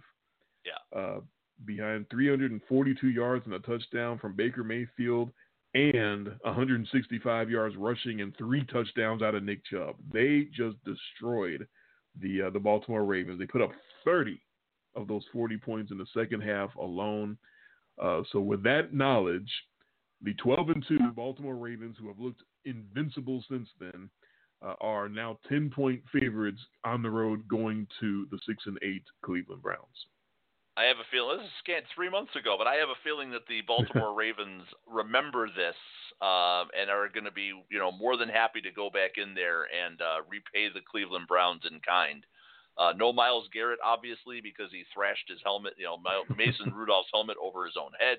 But that's the guy who probably would have been able to work on containing Lamar Jackson. And now they don't have that either. And you talk about dumpster fires, tire fires, Chernobyl-style meltdowns. That is the Cleveland Browns this season. I mean, this is as bad as it gets, and it's going to just keep going downhill. You just went to the desert and got blown out by the Arizona Cardinals. Baltimore is playing to lock up home field throughout the playoffs. I think they want to win this game desperately so that they can rest Lamar Jackson in those legs next week in a game that would be rendered completely meaningless for them because they'll have the number 1 seed all sewn up. I expect them to have this covered by halftime. I'm locking this shit up. Give me the Ravens. I don't know how to look at the Cleveland Browns. I don't know how to lock them, go against them, lock them in. I don't know what the hell to think of the Cleveland Browns because everything that they do correct is when I think that they've completely mailed it in and quit on the organization and quit on themselves. And then when I think they've turned it around and now they're going to play the way they're supposed to, that's when they go to Arizona and get their doors blown off by a rookie quarterback and a 14-year-old coach. So I don't know. I'm just completely throw my hands up at the Cleveland Browns. I even said last week that I should go intuitively against any inkling of what the Cleveland Browns should do. all the rest of the year. Whatever they should do, I should go against that because that's how crazy they played all year. And therefore, I should have gone against them against Arizona because it's Arizona. They're going to kill the Cardinals. And, of course, the Cardinals killed them. So I'm going to go back on that. I'm going to do a little hoping and praying for some old school That's So Ravens. Man. And I'm going to take the Browns into 10 points because intuitively I shouldn't do that. I should go with exactly what you just said, that the Ravens remember what happened of a few scant months ago and should come in and want to exact some revenge on the Cleveland Browns. I think they will remember that. I think they will try to exact some revenge. And therefore, I'll take Cleveland to show up and play and represent themselves well because it doesn't make any damn sense. You know, I don't want to point this out, but since the lock intervention, I've been doing pretty well.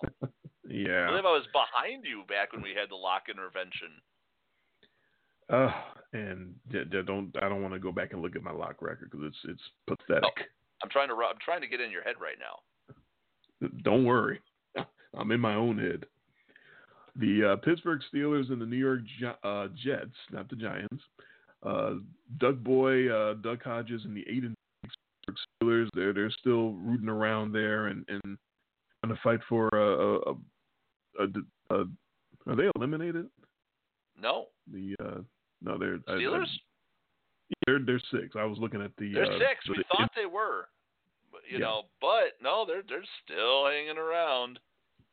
I think that's me rooting and wishing for them to be eliminated. Yeah, I don't want them. There. I don't want them anywhere. I don't want them anywhere near the playoffs, but it may happen. They're still in the playoffs at the moment.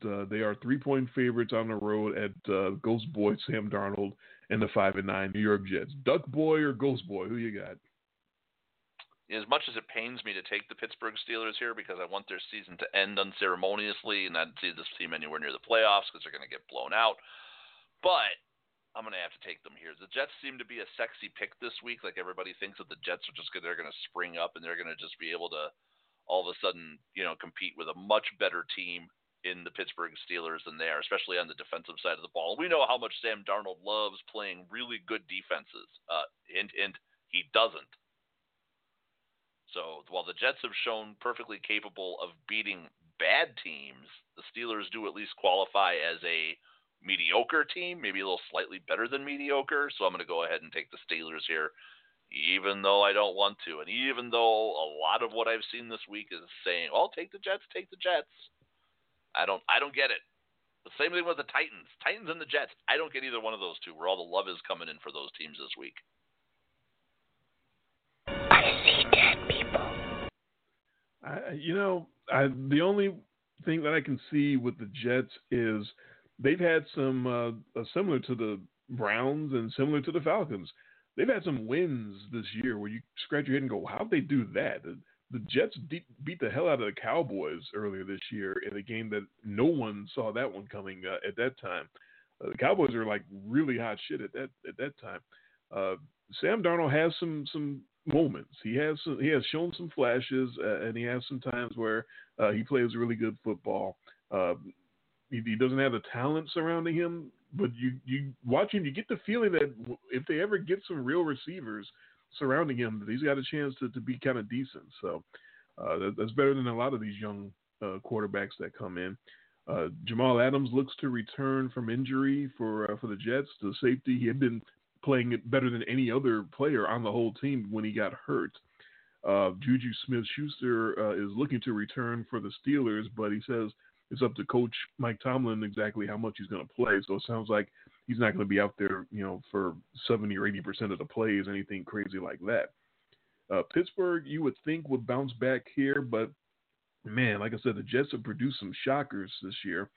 So I'm not feeling very confident about it because T.J. Watt and Bud Dupree can play Casper and show some ghosts to Sam Darnold. There's no doubt about that. But I think this might be one of those that he kind of comes through and has a surprising good game and knocks off the Steelers. So I'm going to take the sexy pick, and I will go with Gang Green. Moving on to the Bengals and the Dolphins. 1-13 versus 3-11. Yeah. The Dolphins, I think, had started out or opened as favorites, and people were like, no, we can't abide by that. So as of this moment, the Bengals at 1-13 are the 1-point favorite on the road at the 3-11 Dolphins. Oh, the Dolphins are cover machines. Why on earth would I? Daniel Jones, first of all, who cares? It's like all of a sudden it's like, oh, the big news this week is that Eli Manning got benched again because Daniel Jones is back. And he's like, it's Daniel Jones, everybody. Give me the Dolphins to win. You do realize they're playing Andy Dalton and the Bengals, right? Oh, my God. I had them playing the Giants. It's 11:34, people. Take everything I just said and switch Daniel Jones to Andy Dalton, and I still have the same pick. Okay. There we go. By the way, that means I have the Redskins. By the way. So I don't want to talk about that game either, that piece of shit game. That's funny. You use that terminology because for Bengals Dolphins, I had wrote down stinking pile of poo. That's what this game is. That's your note. So, yes, that's exactly what my note is. It'll be raining. It'll be dreary. It'll be disgusting, and I'll take the Dolphins because we pick them all, and because they're at home, I guess. On to the Giants and the Redskins. Now you can talk about how Daniel Jones is no better than Eli Manning. Redskins. All that same stuff I just said about Daniel Jones now applies to the real Daniel Jones. 3-11 Giants are 1-point dogs at the 3-11 Redskins, and you have the Redskins clearly. Back to Danny Dimes. Because Eli is no real better than Danny Dimes, I'm going to take the Giants because I think Eli could fillet and toss up the Redskins just as easily as Danny Dimes might do. So I'm going to go ahead and take the G-men. Don't feel too great about it, but that's who I got in that one. And that's all I need to say about that. It's interesting because I had the Dolphins in beating the Giants, but the Redskins have been playing more competitive lately. The Redskins had that cover stolen from us last week because of the crazy shenanigans at the end of the Eagles game. They played the Packers really tough on the road. I actually think the Redskins and Dwayne Haskins, even though he's not very good, the Redskins, their defense has been playing a little bit. They've been sneaky. I think they're sneaky enough here to win this game. And the only reason you and I care about this game now is because we're opposed on a game that means absolutely nothing. Correct. That's the only reason we care. I didn't know we were digging into it at all, but I'll just say that the Redskins secondary has been trash and continues to be trash, and now they're hurt and trash. And if I learned anything about Eli Manning's 2 stars, is that he's got a good one there in Darius Slayton at wide receiver. So maybe Danny Dimes will notice that and make some noise with him as well. So that's pretty much where I go with that one. On to the Panthers and the Colts. They're not complete trash, but they're not in the playoff picture either, both teams. Carolina at 5-9. They are 6.5-point underdogs at the 6-8 Indianapolis Colts. Okay, here. I'm going to make sure I'm looking at the pick, and I can see the 2 teams that are playing here. I know that we have Will Greer going under center now for the Carolina Panthers. So the Kyle Allen era is apparently ceasing here for a little while. And, Carolina, they get their coach fired. They have pretty much gone in the tank since then. We've seen some teams here with some really harsh second-half fades, like the Raiders and the Panthers. But wait a minute, one of those teams having this really harsh second-half fade is the Colts, which makes this really hard for me to predict where to go here. But I'm going to still go ahead and take the Indianapolis Colts here at home. I still think they're the better team. I don't know what the fuck Will Greer is going to do. I don't know this guy from fuck all. I don't either. Yeah, so give me the Colts. Even though we just watched the Colts on Monday get their doors just completely blown off by the New Orleans Saints. But something tells me Will Greer and Drew Brees, not quite the same guy. Not quite. We don't know who Will Greer is. Well, who is Will Greer? Well, all I can do is what I've been doing with these kids this year, go to the sort of Roto World scouting report and see what they had to say about him before he got drafted into the league. This is his rookie year. He's a third-round pick out of West Virginia. He was a riser up the draft boards after his pro day. He was one of those guys that you didn't hear much about him, but then he has a great pro day. He looked great in shorts with nobody defending him, and all of a sudden he was rising up the boards.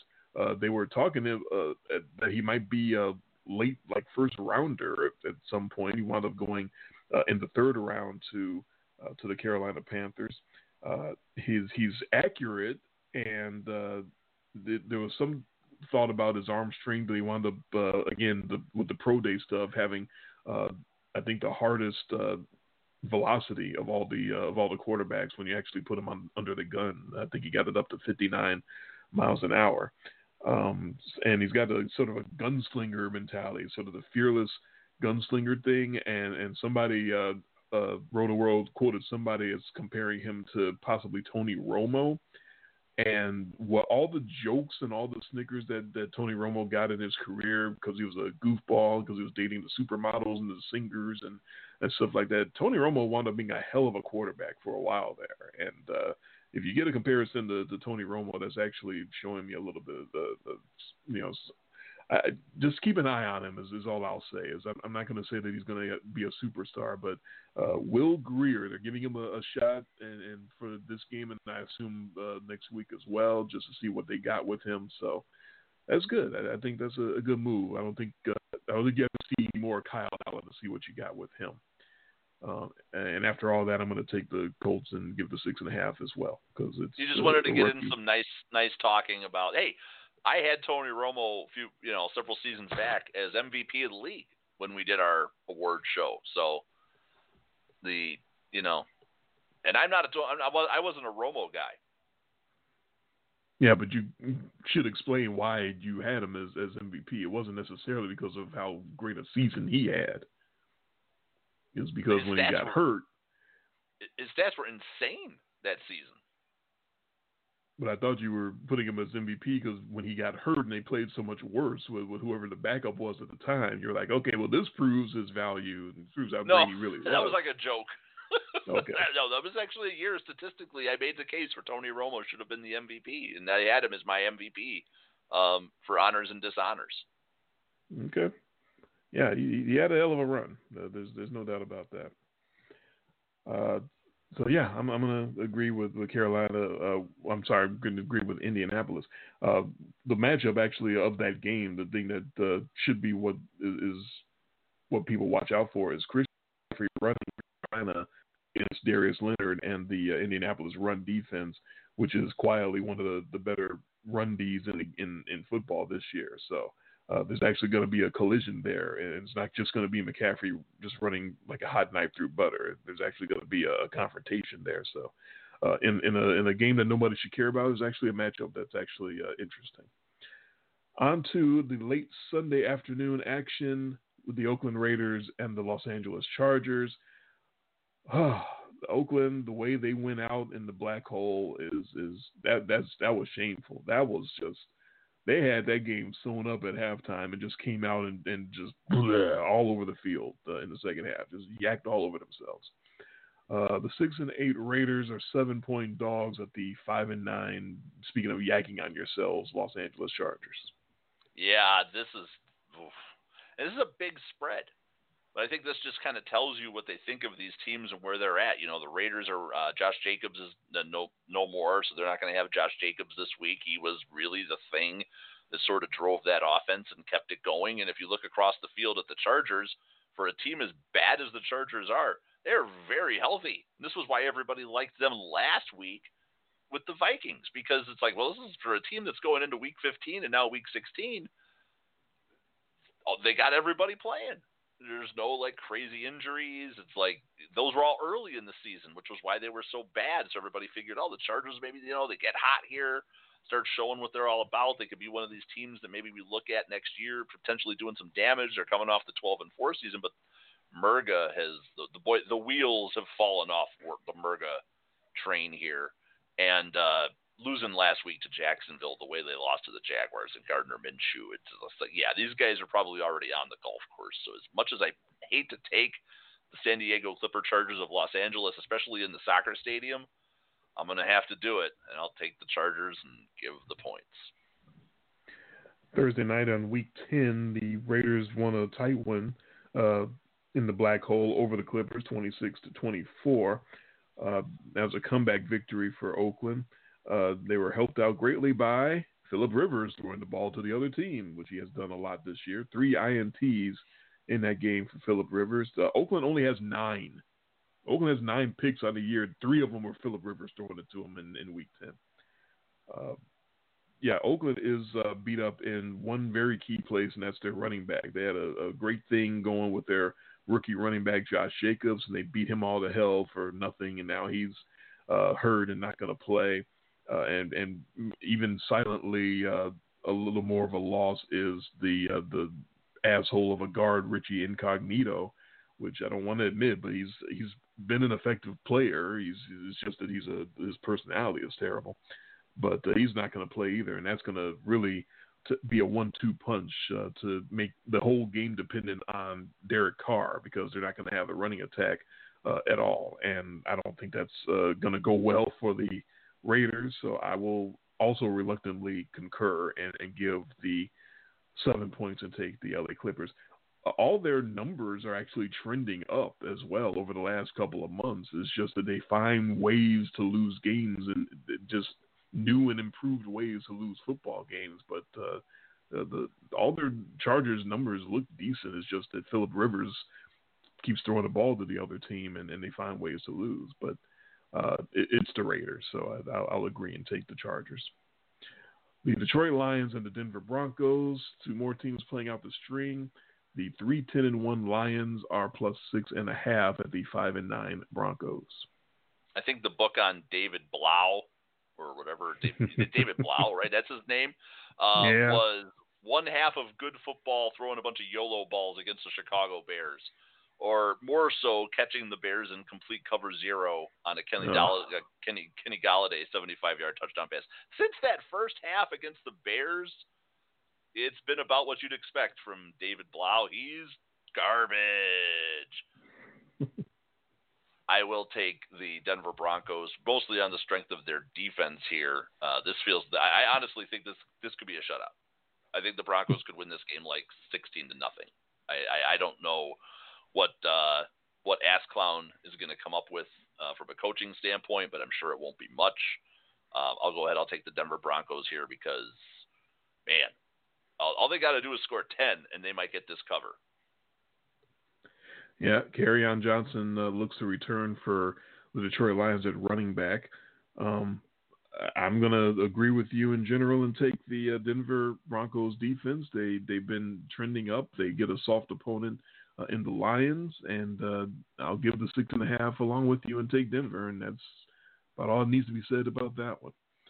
The Arizona Cardinals and the Seattle Seahawks in NFC West action. That's another rematch in Week 4. Seattle went to Arizona and beat them 27-10. That was a Jadeveon Clowney pick 6 that really helped to propel that victory, but Clowney is hurt, so he's not going to be out there tomorrow. Nonetheless, the Seahawks are still big favorites, tied with Baltimore for the biggest favorites of the week. Arizona is +10 at Seattle. Yeah, Jadeveon Clowney's banged up. Shaq Griffin's banged up. I don't know if I like having them. Their defense already, was they've let teams hang around. These pushes, just killing me. This feels like push territory again. I would not be shocked. More pushy. Them smelling pushy in a 10-point spread. I wouldn't be shocked if this ended up being 30-20 because. Kyler Murray scores a garbage time touchdown to make it that with like a minute to go on the clock when, it looks like this thing's all sewn up. I'm going to go ahead. I'm going to take the Arizona Cardinals and the points here. I really don't trust the Seahawks. They've been shakier at home. This home field advantage for the Seahawks hasn't been that great this year. And I don't like the defensive injuries, so I'm thinking that offense might be able to move the football up and down the field and keep this thing within 10. The second receiver for Arizona, Christian Kirk, has an ankle injury. He's a game-time decision. I don't feel very confident at all about this pick either side. I don't know about smelling pushy. I found reasons to look to like both sides. I like the Seattle side because they've been pretty consistent all year, even with all the pushes.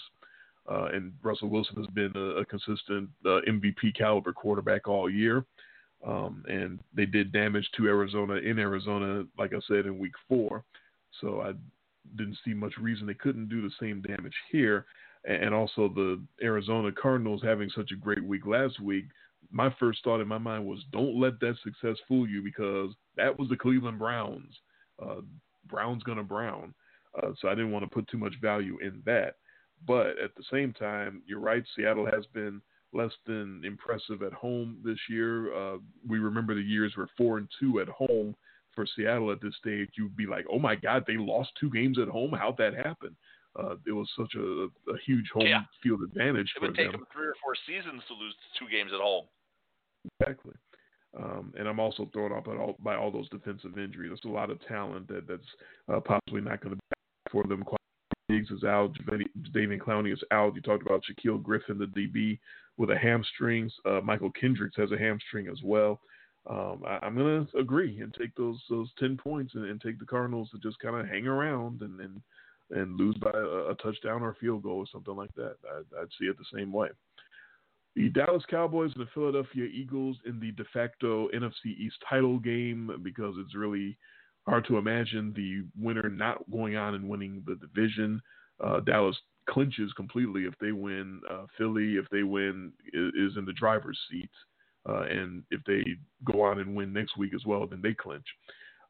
So with all that said, about as evenly matched as you can get. They're both 7-7. Dallas is 3-4 on the road. Philly is 4-3 at home.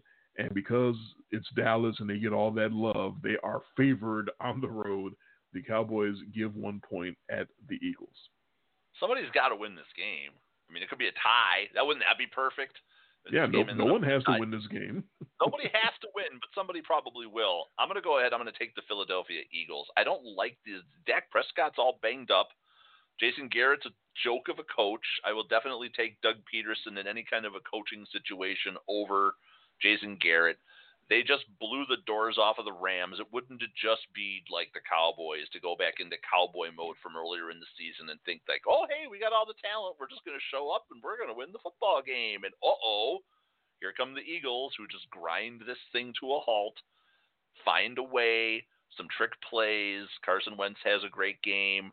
Dak Prescott's all banged up. We don't know what he's going to get. They're going to be stacking the box against Ezekiel Elliott, because we know that the secondary for the Philadelphia Eagles is just absolute garbage. So I still wouldn't be shocked, though, if just on the strength of coaching and being at home, and this is going to be a close game, I think, anyways, just because it's 2 teams that they know each other, they don't play like each other, but I think that the Eagles could grind this one out and win this game. Dallas at home on a Sunday night in Week 7 beat the tar out of the Eagles 37-10. That was behind an old school way of winning games, the way the Cowboys are capable of winning, which is just grinding it out on the ground. They ran for 189 yards in that game. They never let the Eagles up, and they just completely ground them down and ran them out of the building. And if something similar happened tomorrow, I wouldn't be the least bit surprised, especially with Dak Prescott with that shoulder injury that you referenced, that they appear to not have let him really rip it and throw all week long, just trying to rest him and save him for this game, which is a not so good sign for his shoulder. But yeah, I can see Dallas going back to the old school and Zeke Elliott and Tony Pollard, the Memphis running back, and just grinding out the Eagles and wearing them down. The Eagles' injury issues are legendary. Still no Jordan Howard. He hasn't played in several weeks. Nelson Aguilar is not going to play. Alshon Jeffrey, of course, was put on IR. The weapons are just not there for the Eagles this year. Carson Wentz has valiantly tried to keep them afloat, but it looks so awful. It's so ugly. The Eagles are averaging 6.5 yards per throw this year. That's almost that's worse than what Tom Brady and the Patriots are doing, and that's pretty bad. It's almost worse than Mitch Trubisky and the Bears. It's awful, and it's so sad because the Eagles have the coaching, they have the infrastructure. They just got unlucky with injuries, and before that they got really unlucky with the dropsies and some of the balls that some of the success that they should have had through the air that they couldn't because their receivers were just having a lot of butterfingers. My initial thought when this matchup came up was I don't have a goddamn clue who to go with because both these teams are capable of putting forth really good efforts, and they're both capable of putting forth really terrible efforts. So, but just looking at all the factors, looking at all the Eagles' injuries, they got so much going wrong for them. They were both 3-3 when they met up in Week 7, so they were both in this sort of same avenue of we're right there with each other. It's a must win, and the Eagles come out and only score 10 points and just get bruised and battered. I can see the exact same thing happening tomorrow, and I feel so strongly about it that I'm actually going to lock up the Cowboys and give the 1 point. I don't see the Eagles competing. They have just been so beat to hell all year, and I don't see that getting any better. So I think Dallas should come in and just run them right out of their own building and booze raining down upon Philadelphia. I can see it now. It's such a familiar scene. On Sunday Night Football, the Chiefs and the Bears do battle in Soldier Field, and we discussed this a little bit in hour one about Pat Mahomes coming in and facing a quarterback that was drafted ahead of him in Mitch Trubisky, and that threatens to be one of the biggest jokes and biggest gaffes of all time. Being Chicagoans, we were inundated growing up with how horrible of a trade that the Cubs made with the Cardinals when they traded Lou Brock away. They could have had the Hall of Fame speedster Lou Brock, and they traded him away for some guy named Ernie Broglio.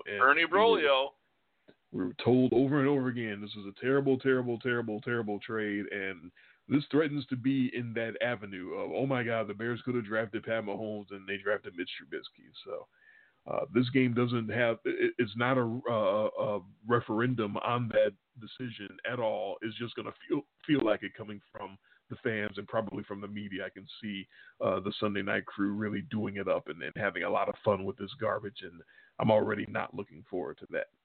As far as the game goes, the 10-4 Chiefs are 6-point favorites on the road at the 7-7 Bears. Yeah, hey, wouldn't you know, it's the Bears as an underdog against an AFC opponent in prime time. Bears win, baby. The Bear Whisperer's back. He does some bear whispering.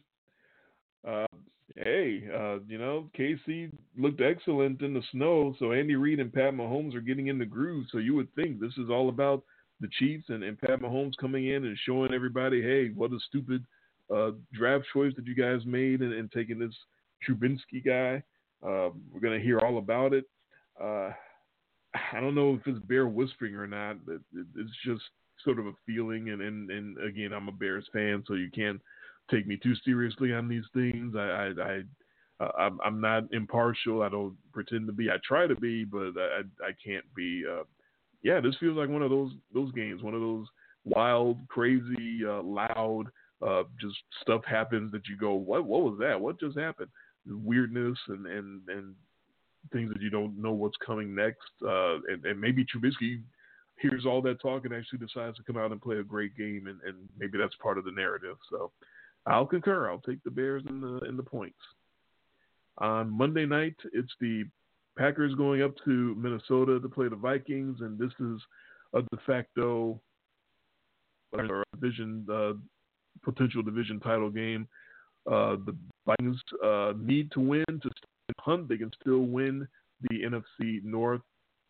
When they clinch the division. However, people are looking at Kirk Cousins and the Vikings and giving them the love. Green Bay is a 5.5-point dog at. I don't like the running back situation for the Vikings. I don't like the fact that Dalvin Cook and was it Alexander Madison or whatever the hell his name is, that they're both banged up. Cook is out. Madison's hurt. We don't know how effective he's going to be. They're starting some guy Boone apparently at running back. He's going to be the guy. But the weakness of the Packers defense is the run D. And it's Kirk Cousins, and it's prime time, and the Packers have a winning record. And the Vikings are giving them a lot of points. I fully expect the Packers by the end of the night to be NFC North champions. I will take the Packers straight up. Yeah, Mike Boone is the last healthy running back left for the Vikings. Green Bay won in week 2, 21-16 at Lambeau Field behind 2 Aaron Rodgers touchdowns and 2 Kirk Cousins INTs. Very, very familiar feeling. I feel very confident that the Minnesota Vikings are the better team overall and that they're desperate. However, I think of Kirk Cousins in a tight spot, in a big situation.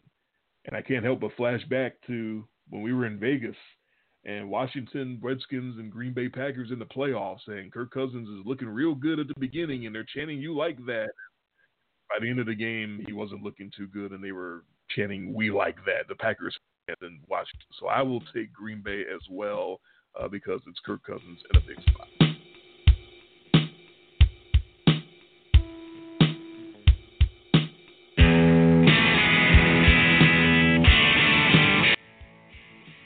And with that, into our VIP after show program, which I'm sure won't last very long because we're both very tired.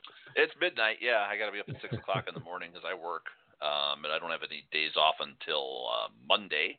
I didn't get a chance to say it on the show, but I should wish you a happy birthday. That'll be 2 days from now. That'll be Sunday, right? That's right. Actually, well, guess what? One day tomorrow. Your birthday is tomorrow because it is now midnight here, Central. So now it's December 21st. So tomorrow, happy birthday. So you'll be there you go. Thank you.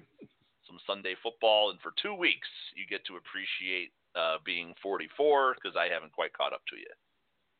You have to respect your elders. Remember that.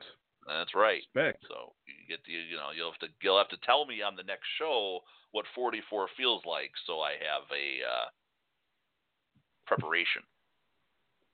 I'll try, and I'll probably need some preparation by that time because we're at that age. You gotta do what you gotta do. Don't be sitting on any cold stone.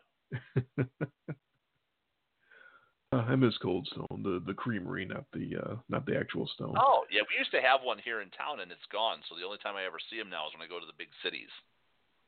Yeah, good stuff. But yeah, it's another show has come to an end. We had some confusions and mix-ups and trying to figure out what teams we're looking at, and it's those football parties. When you get older, that's another part of getting older. You can't party like you used to. Stuff happens. But yeah, that got the triple header tomorrow. I'm supposed to be working as well. I'm kind of feeling like I might be coming down with something. Both my kids are getting sick. I had sniffles today. I better not be getting. I don't want to be getting sick too. God damn it. Yeah, noon tomorrow. Noon, 3:30, 7:15. Those are our 3 start times tomorrow. There we go. So get that out of the way for you. Anything we missed there? I know we kind of glossed over that last one, but I think that's pretty self-explanatory. I think our Kirk Cousins hate is pretty well documented. Yeah. I just don't like this matchup in this spot. I don't like all these running back injuries for the Vikings.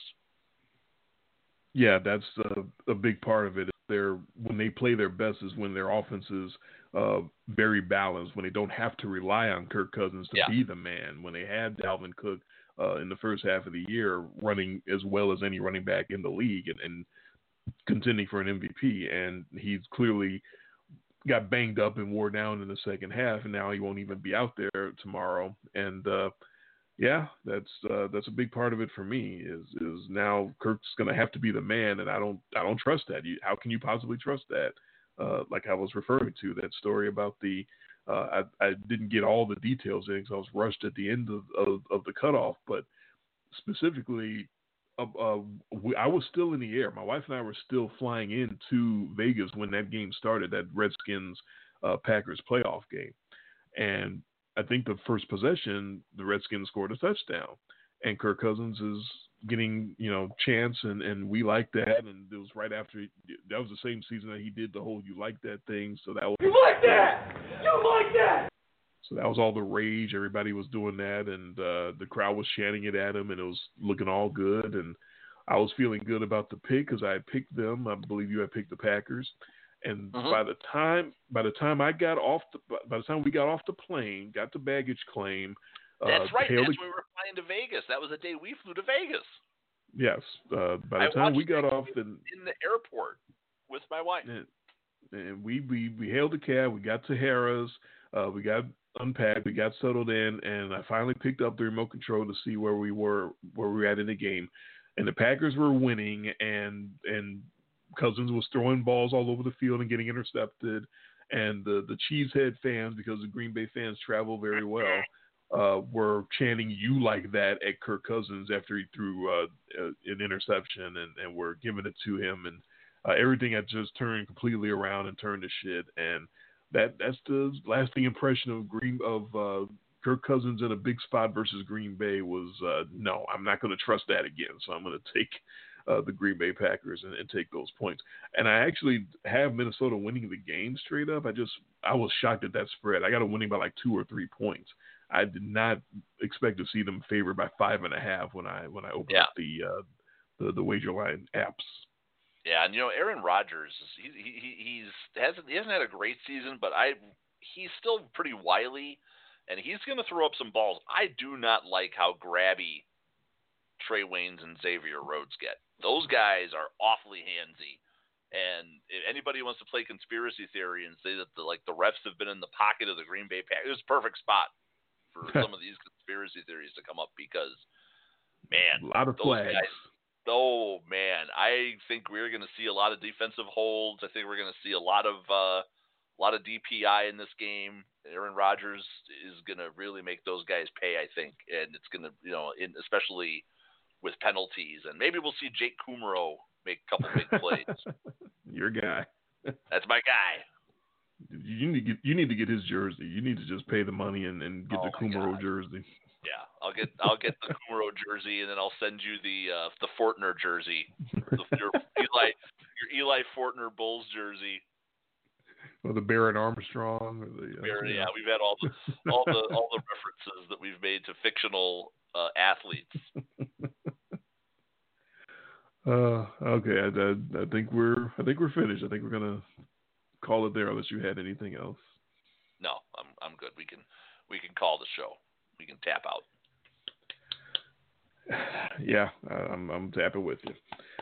All right. He is Jay. I am Dre. This has been, in much less detail, the podcast. We've got 16 big games coming up in the next to last week of the regular season. Next week, it's time to flip that coin and get into some Week 17 picks, which are always very, very crazy and interesting. And there's nothing like reading down the injury report of Week 17 and trying to figure out who's actually playing and who might play a half and who might play a series and all of that. So, yeah, I'm especially as the playoff scenarios, if they all take shape this week, good luck. Good luck figuring this out. Exactly. So, we'll all play along at the Week 17 game next week. But as far as Week 16 goes, everybody enjoy your football this weekend. Everybody have a very, very Merry Christmas next Wednesday. And we'll be on the air after Christmas is over. I can only imagine how Jason will feel after Christmas, as tired as he is now. Still got those last few days coming, that Christmas rush coming. So that should be fun. Got all my shopping done. I was in Minnesota doing Christmas shopping, and then everything I didn't get there, I kind of filled in all the gaps, with Amazon or going to the store.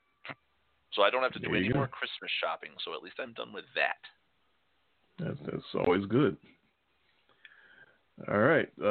Everyone enjoy your football and get you into some holiday spirit here. It's that time of the year, so if you haven't heard it already somewhere, then damn it, you're going to hear it here, because everyone should hear this at some point during the Christmas holiday. So here's our gift from In Much Less Detail to all of you. Everyone have a very, very Merry Christmas.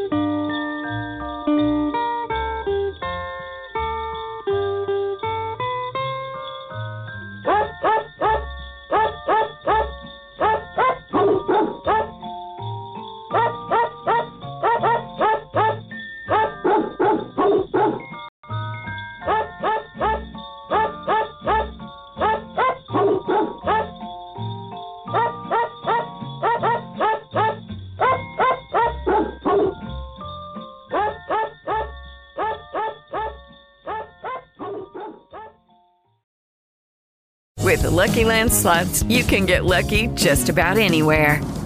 This is your captain speaking. We've got clear runway and the weather's fine, but we're just going to circle up here a while and get lucky. No, nothing like that. It's just these cash prizes add up quick. So I suggest you sit back, keep your tray table upright, and start getting lucky. Play for free at LuckyLandSlots.com. Are you feeling lucky? No purchase necessary. Void where prohibited by law. 18+ terms and conditions apply. See website for details.